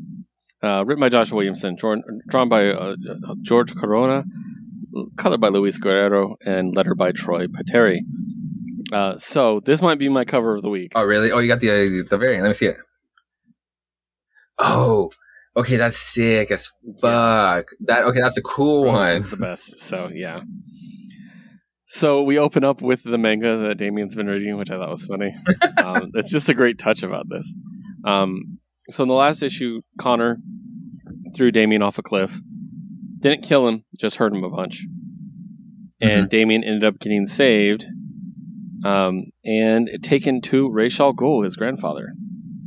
And Ra's al Ghul's all like, I'm a pacifist now. I'm doing the right thing. And he's like, fuck you. I'm going to attack you, basically. So Damien kind of has to deal with his shit. And we see a bit more from the other people on the island. And one of the keys is the tournament can't actually start until everybody dies once. And Ravager was the last one to die. And she ends up getting killed and betrayed by Respawn. The guy who looks like her dad, basically. So that's awkward. But Damien and Ra's have their little moment, and they have a talk, and Damien's like, I need to get back because of the tournament. And in the end, Damien is on his way back, but makes a stop off in Corto Maltese. And we found out Ravager made a communication off island, and she called in the cavalry, which is the entire Bat family, except for Bruce, because Bruce can't be fucked to do this. But you know how he was seconds away from being there for Dick. Yeah. So we get Dick Grayson. We even get Jason. which is great because I always love Jason and Damien together. They're great. We get Stephanie, we get Tim. No Barbara, but I'm sure she's on the comms. So, dude, okay, not gonna lie, Tim looks actually pretty cool like that. That pose is cool from Tim. Yeah, I mean, Tim's always drawn to be cool. Tim's the coolest person on the planet. No one's as good as Tim Drake. Only because the way they drew Dick was just like almost like he doesn't have eyebrows, and it was supposed to be under the mask, but he just the forehead is just too big. It's almost like Joel McHale is being Nightwing right now. But pretty cool, setting up the tournament. I'm curious to see if they're going to try to stop him from going back and what that means, Oh, yeah, because he has to fucking murder. So, that leads us to our last DC book, which is Teen Titans Academy number 5. I loved this issue so much. I have to go with this one. Good, I did too. It's so good, right? You did? Okay. Written by Tim Sheridan, drawn by Steve Lieber, colored by Dave Stewart, and lettered by Rob Lay. Once again, deluxe cover. So, we just saw during the investigation into who is Red X, we saw the Bat Pack. Well, now we get the origin of the Bat Pack. And I think it's really interesting that basically they all started as orphans living in a home for children. And we find out that the guy running it is selling the kids to a doctor to experiment on. And Diego, the guy that's talking way too much, the Chupacabra as we know him. Chupacabra. He basically lies and says he is Lucas because they were going to take his buddy Lucas. He lies and he goes with them, and they basically track him down. It's a typical origin story. Bad guy experiments on innocent person, gives them powers. Really cool. Nightwing ends up saving them, and he's like, you guys, you're a team and you're so good. And he talks about how great they are at this and how they're smart enough to let Jim Gordon know what's going on so they can do this. And he's like, how'd you like to join Teen Titans Academy? And then we cut to the Teen Titans Academy, and then that's where Red X has been talking to them. He's basically like, what's your origin? They tell him. And he reveals his face to them, not to us. Stupid fuck. Bastard. And he's just like, I want you to join my team. Fuck Dick Grayson, basically. And then he's like, he'll be here in a minute. And they're like, what? Red X leaves. Dick pops in and he's like, hey, you guys are missing it. And what it was is it's a fireworks show on the roof because they've passed the first term of school. So this is the quickest term ever. I know, I was thinking that too. I was like, okay. I mean, we saw we barely we only explored the students. Like, give us more of the school to call it a term. But I mean, okay. I liked how fucking the origin story was cool. Hard work does fucking pay off. Like Megabad seemed like the scrawny kid that was like pumping the whole time since back then. And then now he's like, he's fucking mega bad, dude. He's awesome. And I like the fact they point out kind of the three of them together they basically equal Batman. Like, he's strong, she's a genius, and he's the best detective. Like, that's Batman. So, but this is really good. I'm really enjoying Teen Titans Academy. God, I want to know who Red X is, damn it. Me too. Especially because he chose of everyone to just reveal it to these kids just because they rubbed off on him really well. But damn it, I want to know too, damn it. Yeah. All right, well, that takes us to our last publisher. As always, we're going to end with Marvel. Josue, talk to me about Amazing Spider-Man. Dude, okay, again, starting with the cover. Did you even see the variant to this one? I didn't see the variant, I saw the A. It's Peach Momoko's turn to make the Spider-Man variant. Show me. Yeah, you're gonna have to go back out there because it's literally the best ever. Oh my god, dude! Yeah, it's like as soon as I got it, because I usually go for my shop tends to give me the variants most of the time, and so I have to go back there and swap them out. But this time, as soon as it popped out, it's you were my first thought, and of course he's gonna get this week. I can't wait to talk about it with him this week because how could he not? How could he miss this one? She did an amazing job with. Okay, yeah, no, it's fucking awesome. I'll get it this weekend. Yeah, I really hope you do. So, this is Spider-Man's, since the last one was the prologue to Sinister War, this is actually Amazing Spider-Man Sinister War tie-in part 1. So, yeah, it's basically just going after, it's mostly through the perspective of Kindred, and just kind of setting the table on how everything kind of played out. It's just in the middle of the whole clusterfuck. it still doesn't explain if it's two Harrys, like two different. That's still in the air. That's still in the air. Even the prologue is like, it still doesn't answer like who's in the cell next to Carly Cooper. Even though Kindred is not really hiding from like saying some Harry facts. But yeah, this one's just like playing mostly catch up on like kind of where he's been and how he plotted everybody coming together. Really, it's just like it's just really mostly like a exposition on how he was able to kind of pull this off. But yeah, it's gonna be a big one. I really don't want to like get too deep into this one because it's just like we didn't even touch on any of the Sinister Six people. It's just mostly Kindred running it through Mysterio, and in the end, Mysterio fucking, I don't want to say he backstabs MJ because like they were kind of partnering up, but he basically leaves MJ with Kindred, and now they're gonna hash it out in the next issue or the next part. Next part being Sinister War. So yeah, I expect them to be together out of nowhere. Nice. All right, I'm gonna go through my solos. Mm-hmm. Star Wars: War of the Bounty Hunters. Star Wars number 15. Written by Charles Soule, drawn by Ramon Rosanas, colored by Rochelle Rosenberg, lettered by Clayton Cowles. Most of this one is actually only tangentially related to the War of the Bounty Hunters. So you have Starlight Squadron, which is like the group that Wedge and Luke are in. They're like this legendary squadron during the second half of this war, you know, and they're going around kicking ass. And they're getting a distress signal from this one planet. They fly over there and they're like, we're not sure who's even here. And part of them are like, is it worth sending our best over there to try to save these people? There might not be, you know, anybody left. They show up. They have basically seven X-Wings is all they really have. And they show up and there's a fucking Star Destroyer there with a bunch of like smaller ships. Oof. But they're like, we're going to win. So they just keep shooting all the smaller ships down. They're like, we don't know how we're going to take down the Star Destroyer. Somebody on the ground was talking about how the ground is really like not stable.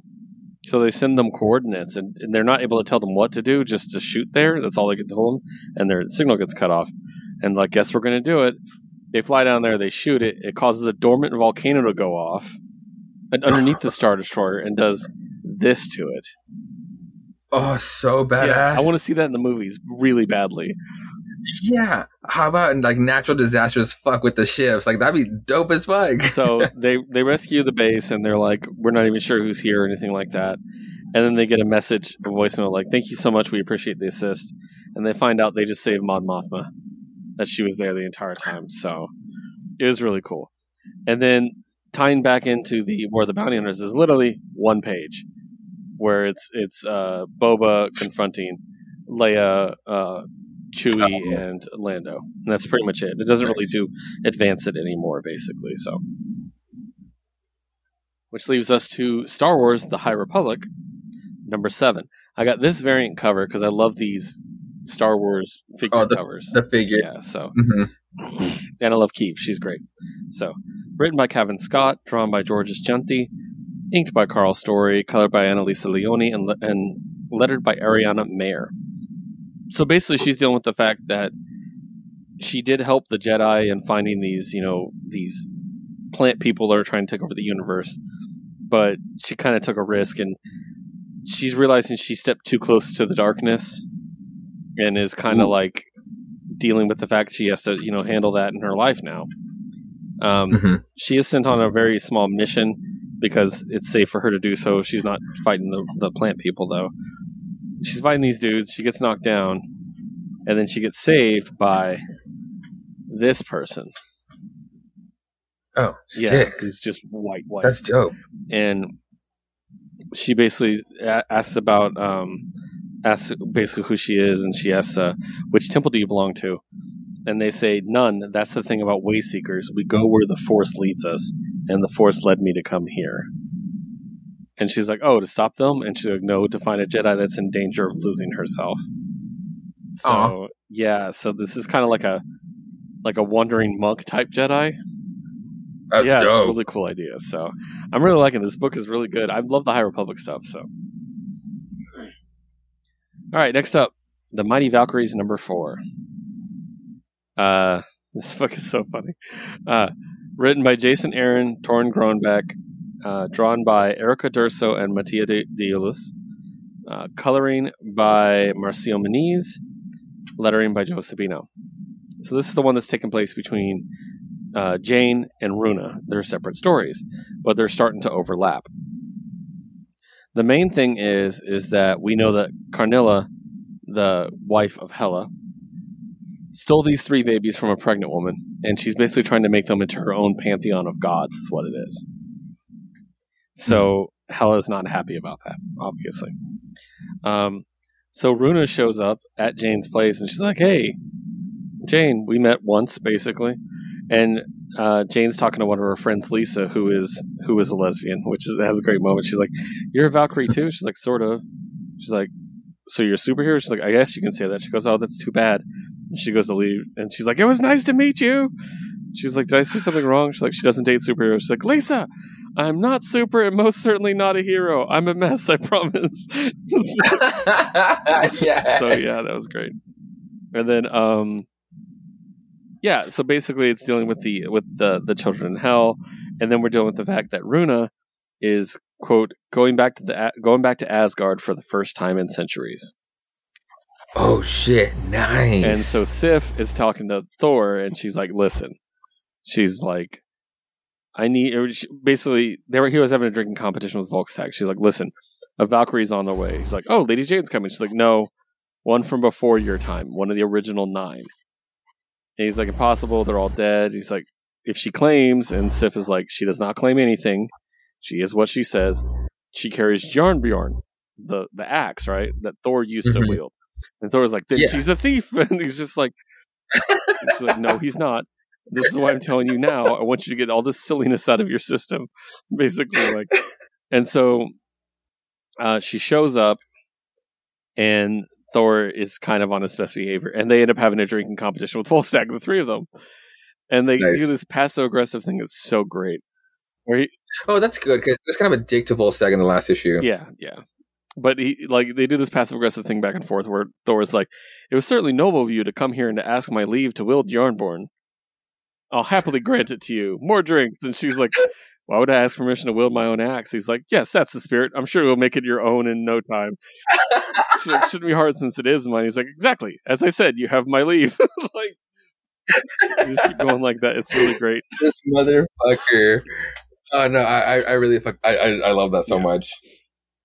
If she's one of the originals, and like I forget how exactly they painted her, because it was more like a forgotten, long lost realm. Would she know Angela?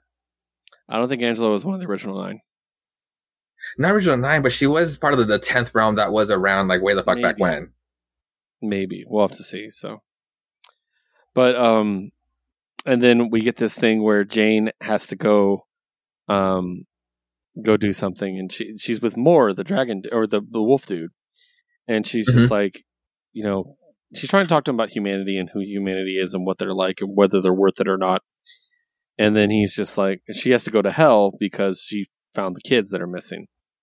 And Mor's just sitting there by himself, and he starts to think about, like, he reaches into this lady's mind, and he's like, she has so much pain, but she has love. And you see him start to turn. And that's when Kraven stabs him from behind with an enchanted spear through the chest. Oh no shit! Ooh, fucking Kraven. It's interesting how they're putting him up against fucking Valkyries. What the fuck? Yeah. So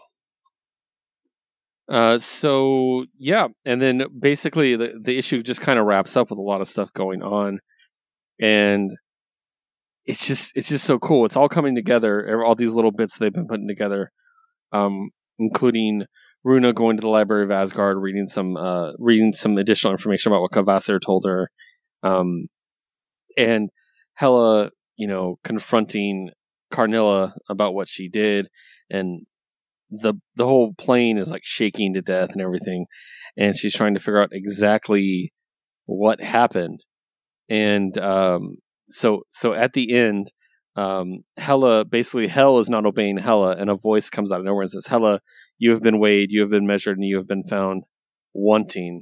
And we get this dope ass skeleton that comes out of the ground. So cool. So good, dope and design. The next issue is the last issue, by the way. Okay. Very curious to see where that ends up. It's interesting how it went from one mini to another mini. Yeah, exactly. Next up, the only cover that was in competition for me for the best cover of the week, Black Widow #9. This cover is great. Ooh, Eisner winner. Yeah. So yeah, I want to start with that. Thank you. Congratulations to the creative team for Black Widow. Yes, fully deserving. I'm 100% aboard on this book. So Kelly and everybody else that works on it, you guys are doing an amazing job. Keep it up. So for best new series, right? Yes. Yep. Yeah, I mean, it was competing with some like great fucking books. Again, like I love how Department of Truth was actually calling out. I was like, hey, we were nominated too, but it's like, nah, bitch, like a better book one, but still, go both great stuff. So written by Kelly Thompson, penciled by Elena Casagrande and Rafael de la Torre, inked by Elizabeth D'Amico and Rafael de la Torre, colored by Jordi Belair, and letter by Corey Petit. So this is continuing the story with Natasha and Yelena in San Francisco doing their thing. Now Arania's with them, Anya Corazon, and they got this other girl that has electricity powers, but basically the bad guys creating these people with powers. This girl with electricity is one of them. She joined them, but every time she uses her powers, there's a chance she could basically overload and die. That's happening to these people. One of the things I always praise this book for, and I tell people you need to read this because the action is just fucking great. It's like some of the best drawn martial arts action. This 2-page spread, dude, is so good. So I'm going to hold it up for you. It's her doing one spin kick and taking out a bunch of guys in the background if you see them. Okay, that's so. You see the first panel? It's her cool. Ready for it. And then she does it. And it's just going around. Back. She just clears out everything around her. Oh, and I love the pose where she's like the other way, where how she would land. Exactly. Yeah, so. That's really cool. But yeah, it's really cool. Also, you watched the Black Widow movie, right? Absolutely. I'm starting to read Yelena's voice in Florence Pugh's voice from them, and it makes the comic even better. Like, where she says something like, I hope you didn't have a heavy lunch. She's like, even better, I had no lunch today. just like little, like, she's very snippy and clippy. Like, they put her in a hospital bed because she's hurt, and she's like, I do not need this fancy bed. I hate it, basically. So, but in the end, they recruit one of the guys that helped create these powers to help them stop it. So, yeah, pretty cool. And I'm excited. I really love this Black Widow book. It's so great. Totally underrated. Next up, our second of 3 Black-themed Marvel books. This happened yet again this month. Black Cat #8. Written by Jed MacKay. Drawn by C.F. Villa. Colored by Brian Reber. Letter by Farron Delgado. Okay, so Felicia's done with her previous thing, and now she has a shiny new mark, as they put it. And most of this issue is just, okay, I'm sorry, just the art of this title is fucking beautiful. Okay, I absolutely love it. It really is. She's depressed because of what happened with Black Fox and everything, and she has a new mission where she's going to steal something. And so her crew does their thing. They knock out the power and everything. She breaks into this vault. She breaks into a storage container in this warehouse. And inside is Nick Fury. Ooh, and nice. He's like, I can't let you do this. You need to not do this. And she's like, I'm doing what I'm going to do. And then she's like, Bruno, reel us in, which is her psychic dude. And he uses a crane to pull up the thing, which causes Nick to fall out of it. She's like, later, bitch, basically. He runs, jumps, gets back in there, and starts shooting at her. Like shooting to kill, which is interesting. He's just kind of like, no, you don't understand what you're doing, and all this stuff. They have a little confrontation. She ends up winning because she drops him out of it. And they basically find a metal coffin. And they open up the metal coffin. And it's Star. Oh, okay. Now, the name of this, I intentionally did not mention the name of this crossover, is Infinity Score. Oh, she's doing the Infinity Gems because of course she would. And we've been seeing the in the annuals the backstory at the end with who has the Infinity Gems. Star's one of them, right? So yeah. So that's really cool. I'm really interested on how like the direction they went with Nick Fury's costume. Based on another book that we'll be talking about in a second, because like I didn't think they're going to repeat in that sense. Yeah. But I'll elaborate later. Well, let's start talking about our mutual books. And we are going to start with Beta Ray Bill number 5. Josue, please read the creative team for me because I don't have my copy in front of me. Yes, well, it's not going to be that hard because this book was written and drawn by Daniel Warren Johnson with Mike Spicer as a color artist, with the coloring assist probably, and George Sabino with Johnson for lettering. Nice. So, this is the final issue of the mini. And Beta Ray Bill's been trying to get a weapon so he can transform back to his normal self. He's been accompanied by Scourge and Pip and Scuttlebutt. And he finally is confronting Surtur, the one who's destroyed his entire family, or entire planet even. And it comes down to a fight between them. He convinces Surtur to shrink down to his size to fight like mortals, basically, which is the dumbest thing Surtur's ever done, by the way. And they just have an awesome fist fight. It's great. So badass. Like, it's not your fight scene that you would expect from a Thor book.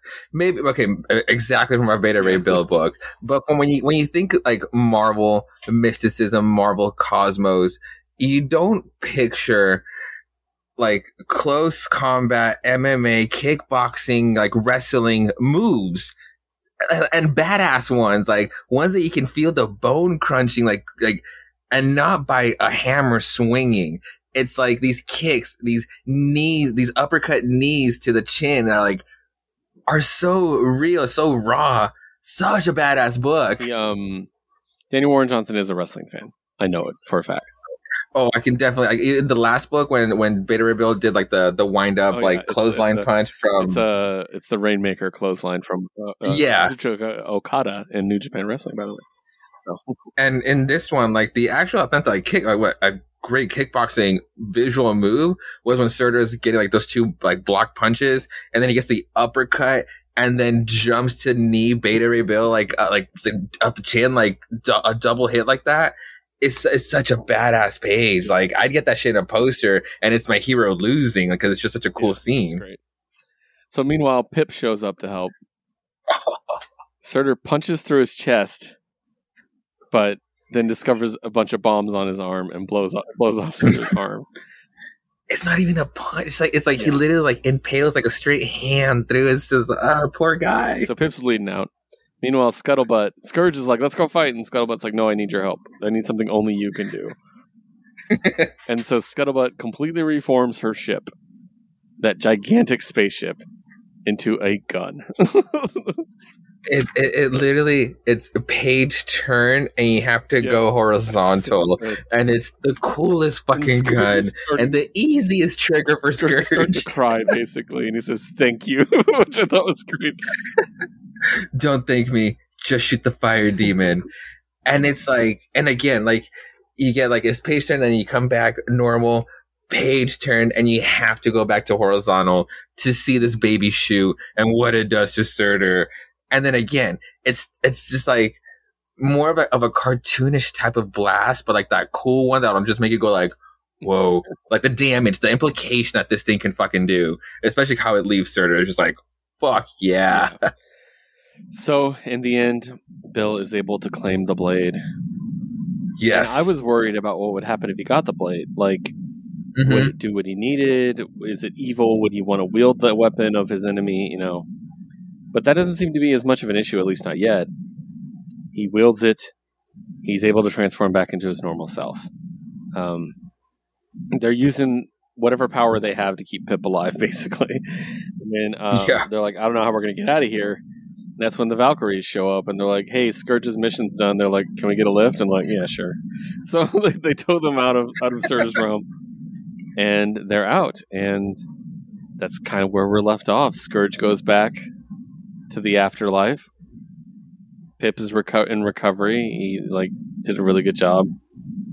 And yeah, that's where we're left off. And now Beta Ray Bill doesn't seem fully satisfied, I guess is the way to put it. Yeah, something's still lingering inside him. Right before that last page, though, I really love that there's like the lack of words is because Hook is playing in the background. Yeah. And that's like, it's all that needed to be said for that moment between him and Scuttlebutt. Like, so good. Like, they're playing Hook in space. Like, fuck yes. Really good book. I really enjoyed this mini. It's excellent. Pick up the trade when it comes out, guys. If you're an absolutely. Thor or a Better Ray Bill fan, pick it up. It's wonderful. So, all right, next up, the United States of Cap America, or otherwise known as USACA. Number 2. So this one's written by Christopher Cantwell, with a backup story written by Mohali Mashigo. Art is by Dale Eaglesham, with the backup story being done by Natasha Bustos. Coloring is done by Matt Mia, and lettering by Joe Caramagna. So as we know, Falcon and Steve are just bombing around, trying to find Steve's shield that was stolen from him. And I had this thought, actually, before this issue came out. I'll tell you what it is in a minute. But I saw this coming, this one thing, because I think it's just wishful thinking on my part, but we'll talk about it. Basically, they're going around meeting all these other people claiming the title of Captain America, basically. And the one in this one is actually in Pennsylvania, and they're basically trying to make sure that people get safe water, which is a problem in Pennsylvania, as well as, Michigan gets a lot of the press for it, but it is a problem for a lot of places. So they get there, they find out that this young woman who's claiming herself to be Captain America as well has been arrested for it, Nichelle Wright. And they're like, yeah, she did it, which doesn't really fit the MO, like, it doesn't really make sense. So they go and they check out the pipe, and it has been busted by Steve's shield. They're able to tell that. And then suddenly they get attacked by evil Captain America who stole the shield.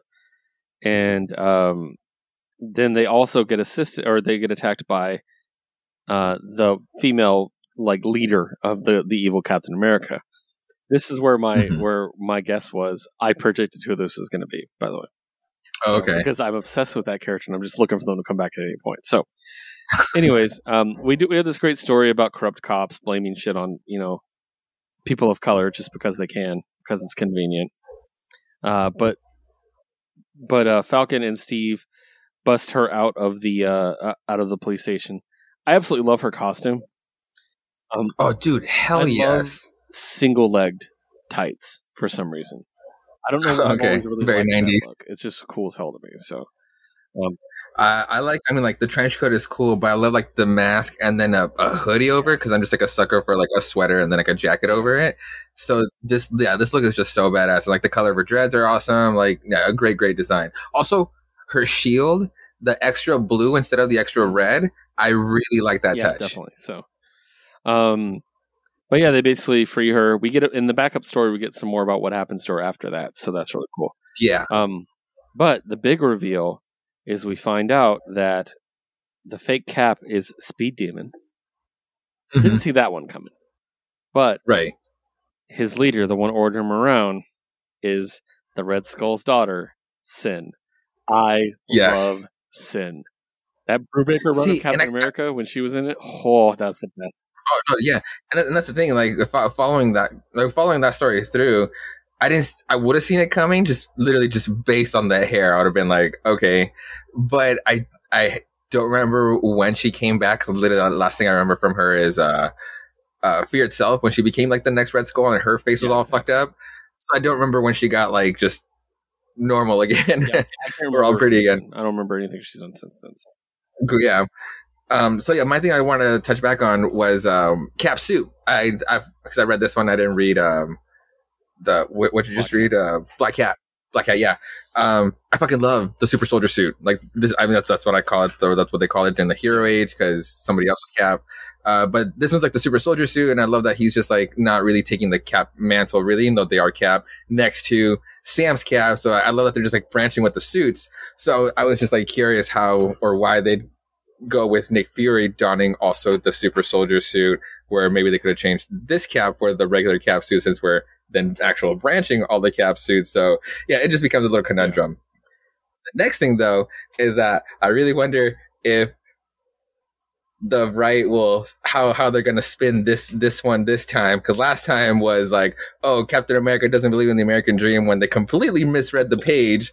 And I'm really wondering if this week we'll just be seeing Captain America pissed in Gettysburg. Captain America against police.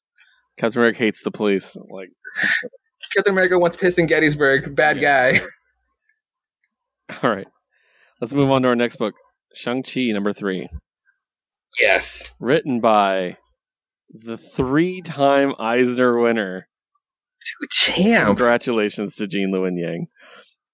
Drawn by Dai Kuran, colored by Triona Farrell, and letter by Travis Lanham. So as has been happening throughout the series, it's Shang-Chi working with the 5 Weapons Society and running into random people from the Marvel Universe. In this issue, it's Wolverine. We meet one of Shang-Chi's his newest sibling that they just discovered, the Lake Witch. And it turns out she doesn't use like a physical weapon, she uses a flute. And of course, she turns out to be a mutant, which necessitates Wolverine showing up. So Shang-Chi's like, join us in the Weapons Society, and Wolverine's like, hey, you can come to Krakoa if you want.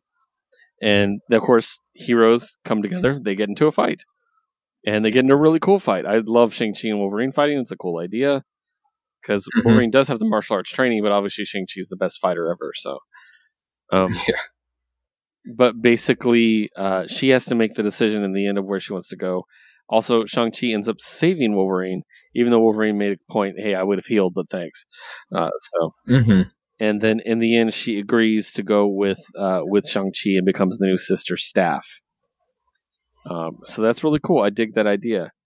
And the others didn't want her to go because she's a mutant. They're basically racist against mutants. Yeah. It got hella little like, what are we really saying here? But it was just more like, they're passed down this type of belief, and now they're really they're going to have to work around that. And they fucking have to better fucking try. And then at least it's her dagger, since she's younger, she's like more open-minded to it. But fucking Saber is just more like, there's some history there. I'm like, oh, brother, please. And then the mysterious person that keeps going to every single person we talk to and trying to turn them against Shang-Chi makes another appearance. So, I'm curious. The next issue is going to be Shang-Chi versus the Fantastic Four. Oh, yeah. Which is cool because now there's 4 people on Shang-Chi's side. No, that's true. We can actually bring the whole family for the trip. Every single time it's like been like single trips, which is cool to get to know them. It's trying to drive them back. Fighting the 414. Nice. I'm excited about that. So. If anything, just because, like, for that one, I'm excited just for Dai Kuran. Like, again, like, a favorite of ours from, like, indie comics, and to actually make it to one of the big 2, and then having to draw a big-ass property. Yeah, him doing Cap last issue. Mwah, awesome. But this reveal of Wolverine, so cool. Fucking Dai Kuran, like, oh my god. And another thing I loved about this issue was actually answering the question. It's like, it's the 5 deadly weapons. And last I remember, the Sister Staff died, right? The bald one from the big arc, So I was like, we got to replace that. So really cool. It's really cool how they answered it in this issue. Yeah, definitely. All right. We lost another series this week that ended in such a great way. Black Knight, Curse of the Ebony Blade, #5. Oh, here we go. Written by Cy Spurrier and Sergio Davia. Inked by Sean Parsons. Colored by Reef Prianto and lettered by Corey Petit. So we saw in the last issue, Dane gave up the sword. And if he's not holding the sword and he's killed, he won't be resurrected. He gave it to Jax, his assistant, which we'll be coming back to in a moment. And basically, whoever's holding the sword, as long as they are of Arthur's blood, they will come back to life. Let's talk about, first of all, how awesome Mordred looks with this crown on. That's some fucking Western future shit right there. I love it. And everything seems to be going bad. And then he has this app he's been using where people basically can scream into the void. That's how he's using to control people. And Dane, of all people, was using it as he was dying to confess all this stuff. And he's like, oh, this is great. Let's listen to it. Let's see what this douchebag is saying. So he tells a really sad story about how when he was young, there was a woman he was in love with, and how God damn, dude, this is so good. Like, what a way to end it, Sai. So basically, there was a woman he was in love with, and she got cancer. And he was basically like, he loved her. He's like, I loved her so much. We're two dumb kids, you know. We just loved each other more. Her folks found her a specialist in London. They had high hopes. The whole family moved over there. And, well, she asked me to come, got down on one knee and everything. I booked, just the way he wrote this is perfect. I booked tickets. I got a passport. I bought a ring. I reread books on supporting people through illness. I did everything, you know, all except showing up at the airport. Fuck, man. Like, yeah. It was first year of college, and he basically says he made excuses for himself, and he's just like, we said we'd write and everything, wait for each other. She was dead inside of a year. And you're like, fuck, what a confession. And you're like, oh, this is the end. This is, oh my God, they're writing such a great ending. Meanwhile, Jax is back to life, and she has the sword, and Mordred's just like, you know, how could you be doing this? And I love this reveal. He's just basically, what, you are you so fucking chauvinistic that you didn't even think it could be tracked down to a woman? You know what I mean? Like, you killed all the men, but not the women. And it's just like, yeah. And then he's like, I only found out she even existed last month. I thought maybe if I gave her a job, engaged academically at first, that'd soften the blow when I told her who I was. Shima died because she refused radiotherapy because she was pregnant.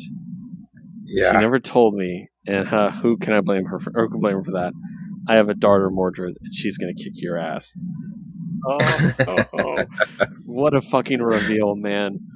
Oh my God. We're going to go back-to-back reveals on comics, by the way, guys. But we'll get to that one in a second. And then the cool thing, Bloodstone shows back up. Thank God. Because I was really annoyed. And they worked together to stop him. But in the end, because Dane was attached to the crown, technically, because he was given his confession when he died, he was able to use that to come back to life as well. In the coolest and gruesome way. It's fucking great. So he comes back. He takes all the ebony artifacts and he makes a very uncomfortable looking throne with it. It's so fucking ugly. Yeah, so he can sit. Basically, you sit on it and you can see what's going on. You can basically see that. And they're basically just like, you know, the sword. You know, the sword controls people, and she reveals she made a costume, and it looks sick. It looks just like his actually, but it looks sick on her. And she's like, the Black Knight isn't a person, Dane. It's just a job. It doesn't have to be a lonely one. One of us goes out, swings the sword, saves the world. The other one sits right here, guiding. Then we swap. Nobody knows who's behind the visor. Nobody needs to. Two broken people, one hero. Fuck yes. This is such a great. The Black Knights will return. I'm so excited. Like, I cannot wait to see what they do with this. It's so good. Yeah, oh for sure. It's such a great drop for like a mini series to like, hey, this is to set up something big for this character, and then introduce something for the foreseeable future, someone who should be important from this point on. I love it. I love when Marvel does stuff like this. I like that they're not afraid to be like, yeah, there could be two of those. There could be two Spider-Man. There could be two Hawkeyes. Yeah. So, all right, that takes us to Eternal 6. Ooh. All right, written by Kieran Gillen, drawn by Asad Rubik, colored by Matthew Wilson, letter by Clayton Cowles.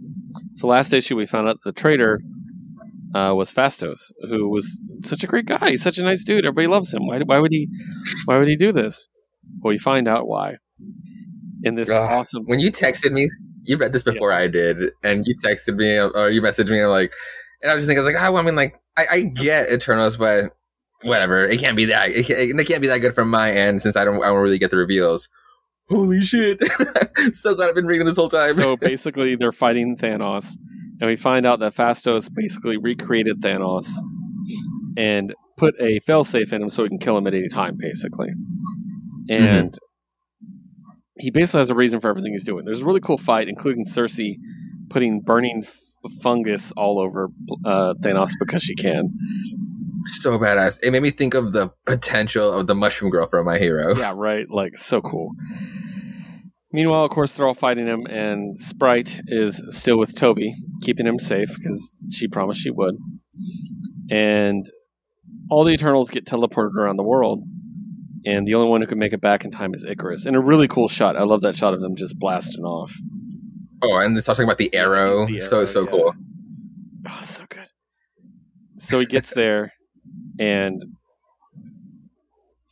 we see Droog actually go after Phastos, which is great because, of course, Droog's a douchebag. He does something to his memory. Yeah. We don't know what yet. We'll see later on. So basically, they fight. Thanos gets away, and they're like, "Okay, we need to fuck you up," and everything like that. And in the process, Icarus dies, but the machine's back online, so that's great. Yay! He's brought back to life. Mission accomplished. Right. Okay. So Phastos tells us, because he was the first Eternal to come back last time, he was alone with the machine and was able to dig into it more than anyone else ever has. He discovered something: the cost of our immortality. Mm-hmm. And then we see Icarus come back to life. Yay, he's back. Because they're eternal. And he opens his eyes, that's how it works. And Toby Robson dies. Yeah. Basically, every time an Eternal is brought back to life, a human life has to be sacrificed to bring them back. Yeah. I love the thing Gilgamesh is like, every time I killed one of you. And yeah. I'm like, that's a good fucking point. Like, oh, God. Every time I was meant to punish you and take you out so you can learn your lesson for the next time. The Protector, like, oh, yeah, that was heavy as fuck. And I like when Zurus comes back. There's like a wait to when Zurus comes back because he's like, hey, I'm back. I'm alive. I'm like, what's up, guys? He's like, congratulations, let's meet. And it's just kind of like, oh, there goes another human. Like, I was just like, oh, fuck. And now I'm going to think of that every time one of them comes back to life. It's like, oh. And basically, they're told, hey, let's go meet with the Unimind, which is the mind of all the Eternals together, and we'll figure out what's going on. What we need to do. Well, apparently this has happened multiple times. They found out multiple times, and every time they bring it up, their mind gets erased by the Unimind. So they're like, not this time. And they go rogue, and they go to the Deviants, their mortal enemies. We come in peace to the changing people. We would join you. Help us be the changing people too. Oh, man. What a fucking twist. Kieran Gillen's a genius. I know. I mean, the whole time it's just like Icarus is just watching him, like stalking the boy, just like from like up above. He doesn't like know why. He doesn't know why. Fuck. What a great way to do it. Go back to like, remember the bit in the earlier issues where Icarus told the guy to wait for him and doesn't have a concept of time? Yeah. And so the guy just waited his entire life for him. Yep. It's everything into perspective. It's fucking brilliant, man. Oh my God. It's so good.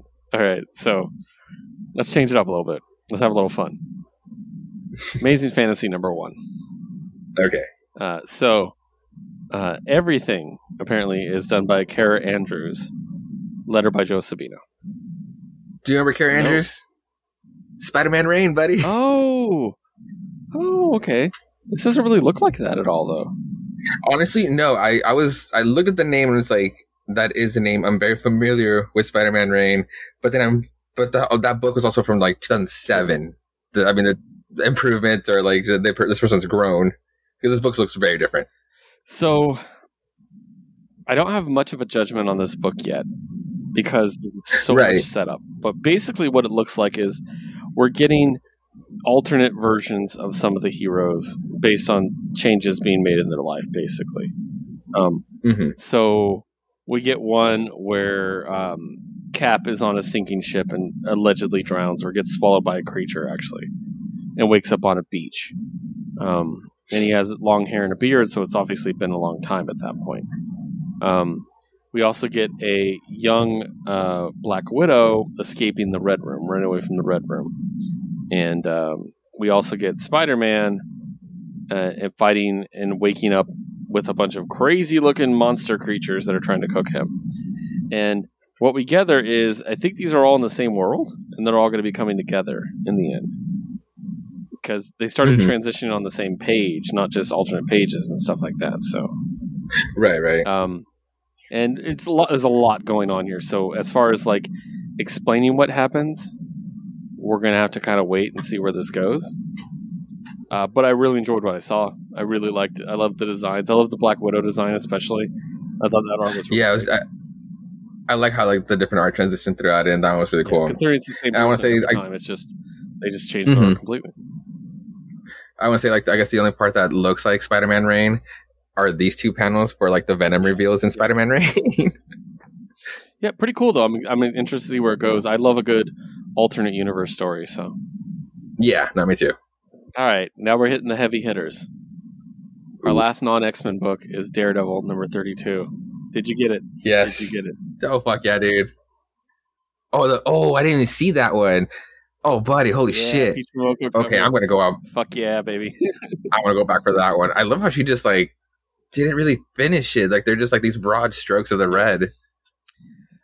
Written by Chip Zdarsky, penciled by Mike Hawthorne, inked by Adriano Benedetto, colored by Marcio Meniz. Kind of an uneventful issue, except the end. Where we last left off on the cliffhanger, Bullseye's randomly killing people. Basically, is what we get, and so we get this whole like specter of Bullseye over New York this entire issue, and Elektra's trying to find him, and we find out all the other heroes are trying to find him as well. I saw somebody who spoiled this book for me before it even came out. Asshole. By posting the parts with Kingpin and Typhoid Mary. Oh, okay. And they said, why am I shipping Kingpin and Typhoid Mary? And I'm like, okay. And then I read it and I'm like, yeah, I totally ship it. 100% I ship it. So, yeah, no, I thought they were kind of getting a little close. Like the last or like the previous issue, there was just been like, yeah, there's definitely shipping involved now for sure. And then we find out that Daredevil, is doing the FBI informant thing. So he's going to report on the warden. We see a bit with Butch, the Kingpin's son that's not the Rose, and where he just takes down Hammerhead like brutally, which was really great. There's a lot going on in this, and then there's another Bullseye shooting. Elektra goes to stop it. They have a fight, which I'm always worried when Elektra fights Bullseye because Marvel tends to like Bullseye. Yeah, they're gonna make her lose. Yeah. So, and then what we find out is, basically, there's multiple Bullseyes. There's at least 3. Mm-hmm. And are they clones? He came out. They came out from a capsule last time we saw him. So, fuck, maybe.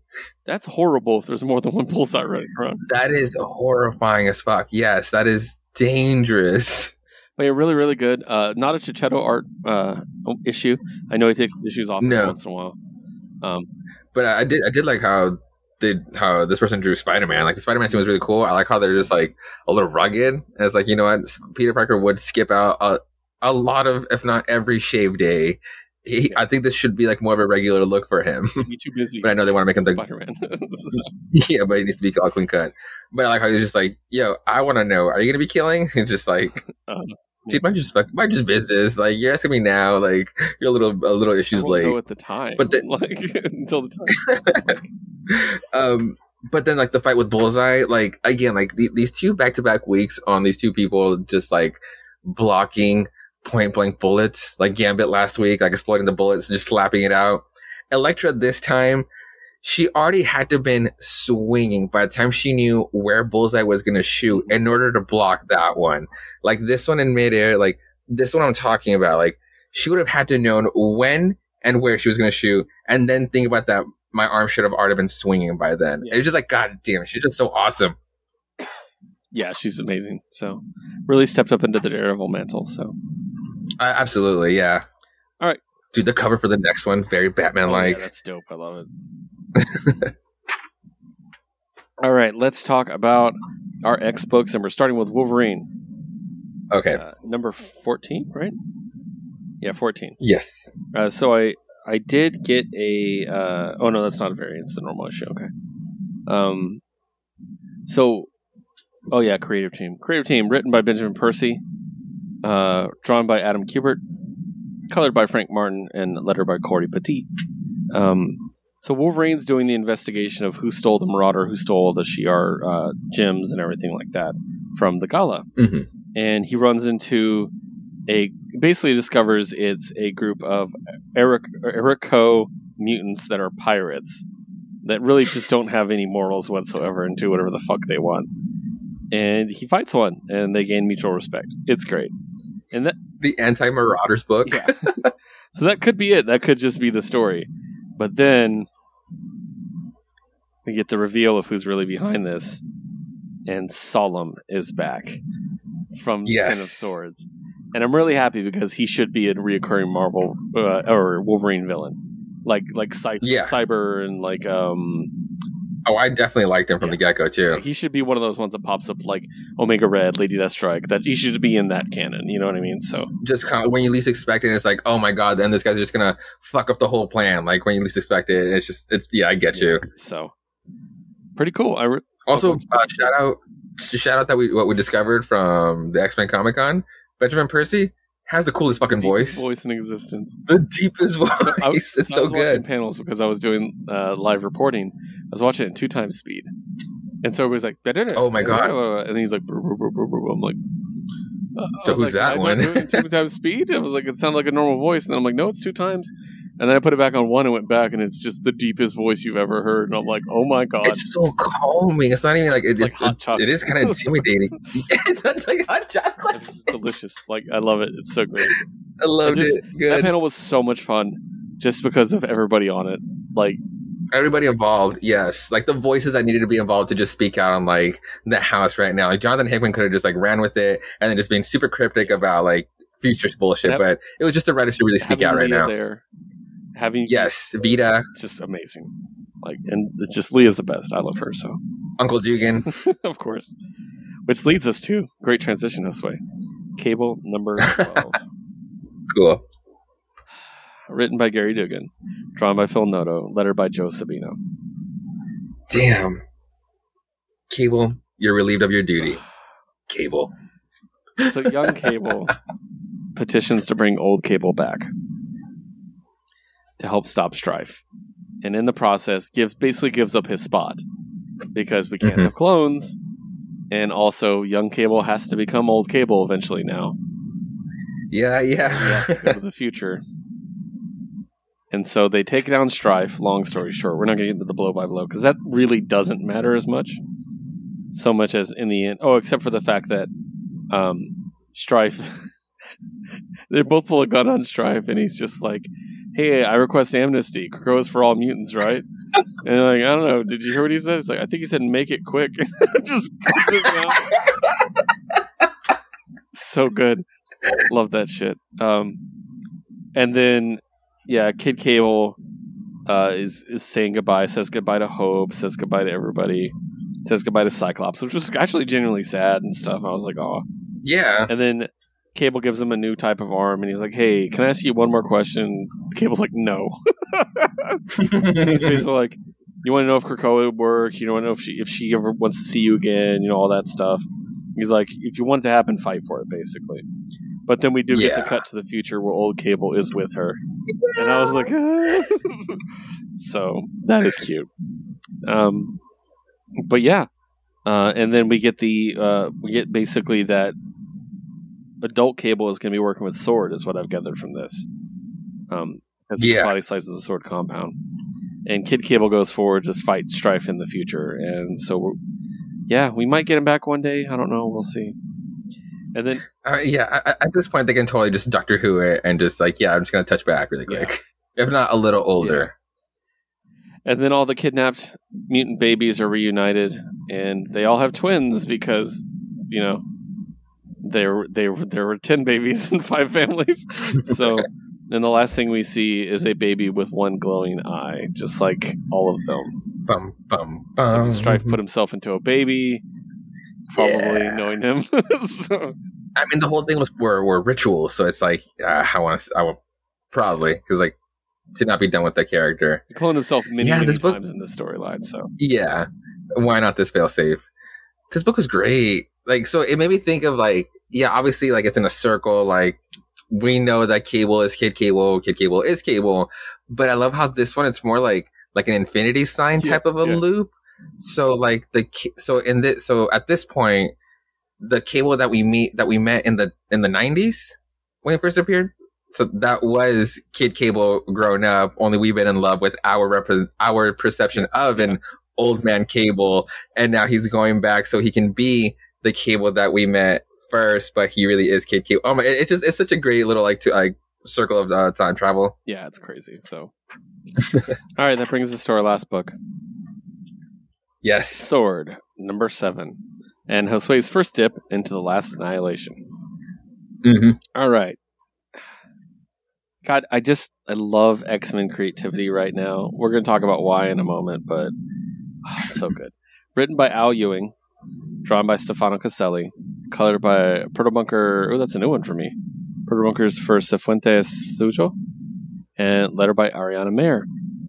So I was so glad the way you talked about Guardians last week, because I felt like I could actually easily follow this book, because it just jumps from like Sword 6 to Sword 7. There's no chance. It's just like a completely different book, and I felt like I knew what was going on based on like everything you had described. So yeah, thanks for that. So we open up with Hulkling letting Captain Glory out of his cage and being like, "I need your help." Glory being like, "Of course you do." So they're fighting mindless ones, which is cool. Captain Glory wipes out one of the gigantic giant ones. It's so cool, dope. But it's mindless ones are basically, there's a billion of them, so you can just send them forever. We'll talk about what's happening on Erico afterwards. We'll come back to that. So,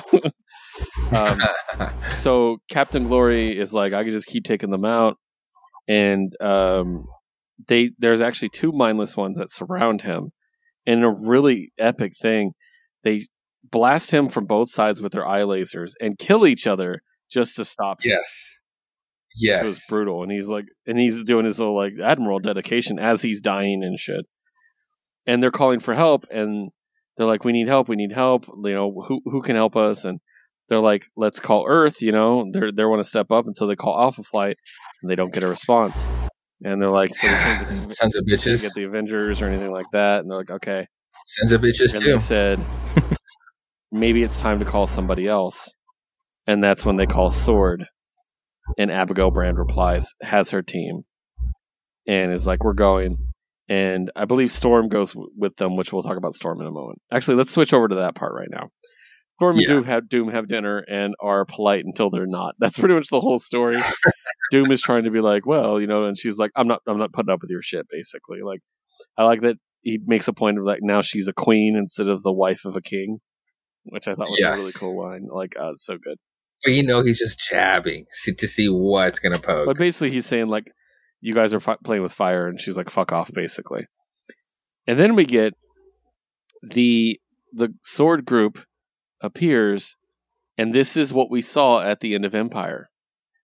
Yes. Where Hulkling was down, all these people are down and hurt, and Sword shows up, and she said, you know, you really should have. I warned you back at your wedding party, Your Highness. Alpha Flight doesn't work. That's why I built something better. Let's go. And so they're saving him. Manifold's teleporting him out. They're doing a really great job. And they're like, you know, basically like, and it seems like Manifold is like, yeah, you can't trust Henry Gyrick. Call the Avengers direct next time. And then, in one of the coolest ways they've done this, they have an info page right before the last page. I'm just assuming you read the info page. Oh, hell yeah, of course. Basically, Abigail saw what was coming, knew the attack was going to happen. She was like, something like this is going to happen. And they're going to reach out to Alpha Flight and to Gyrick and to the Avengers. And she's like, I just couldn't have that. Mm-hmm. We need more allies, basically. So she interrupted the distress signal so that Alpha Flight never got it. Yep. So then they had to reach out to Sword. Yep. Which is devious, by the way. So, and that's the thing. Like, I just when Abigail was turning around for me, because she was always just like at arm's length. Because like, I get that you mean well, but she's always been for like the greater good type of person. So you know what? Good still. Yeah, no, it is. But you know what? In this case, like, Beast and Abigail deserve each other for forever and all dark eternity. Like, they're both just terrible fucking people. And they also cover up the fact that Scarlet Witch is dead. They don't tell Hulkling. Yes, and that's crazy because Tommy is like freaking the fuck out. It's probably just phoning Billy right now. So, and then we get the last thing of the info page is eventually the goal is, and everything is redacted except Storm. Yes. What? Eventually the goal is Storm. Like what? And then I love that. You're not going to run that they're doing that where she's talking shit on Gyrek, and she's like, "Wouldn't surprise me. It's always the same in the Crisis." And then we get the info page, and then her last line is, "People show you who they really are." And I'm like, "Yeah, storytelling brilliance." I don't care what anyone says. X-Men are incredible right now. Oh, absolutely. But yeah, no, if she's going after the Region of Soul title, like, bro, Abigail, just cut it. Just cut it. I think they're trying to stop. Storm. I think they're going to try to make Storm more like that. Their whole thing is a further Storm, is what I think. Okay. So. All right, that's everything I got. Anything else you got, man? Anything else you want to bring up with? Last congratulations to James Tynion IV for winning Best Writer. Yes, definitely on the Eisners. And congratulations to everybody that was put in the Hall of Fame this year. I want to give a special congratulations to Dave Cockrum, who doesn't get enough credit. You know that epic Chris Claremont era of X-Men? He's the one that drew it. Oh, fuck yeah, okay. So, that's Dave Cockrum. He did the Giant Size X-Men, that's Dave Cockrum. And he does not get the credit he deserves. And now he does. He's in the Hall of Fame. And also to, of course, one of my favorite people on the planet, Neil Gaiman. Congratulations. Oh, absolutely. All right, guys. Well, thank you so much for joining us on We Have Issues. As far as finding out about us, on Twitter, you can find us at WHI Podcast. You can find me at WHI Podcast Keith, our producer Liz at WHI Podcast Liz, and Josue at Josue Reads Josue. You can also check us out our other show, Jukebox Vertigo, where we put together playlists based on a bi-weekly category, joined with friends, and it's a lot of fun. You can find that at Jukebox Vertigo on Twitter. You can also find both of these shows at Geek Elite Media as well as at geekelitemedia.com. And of course, check out our third show, the one we do on the side with our friend Crozen at Crozen __. And it's called Podcast Ultra. You can find it on Twitter at Ultra_podcast. That one is about video games and what we've been playing.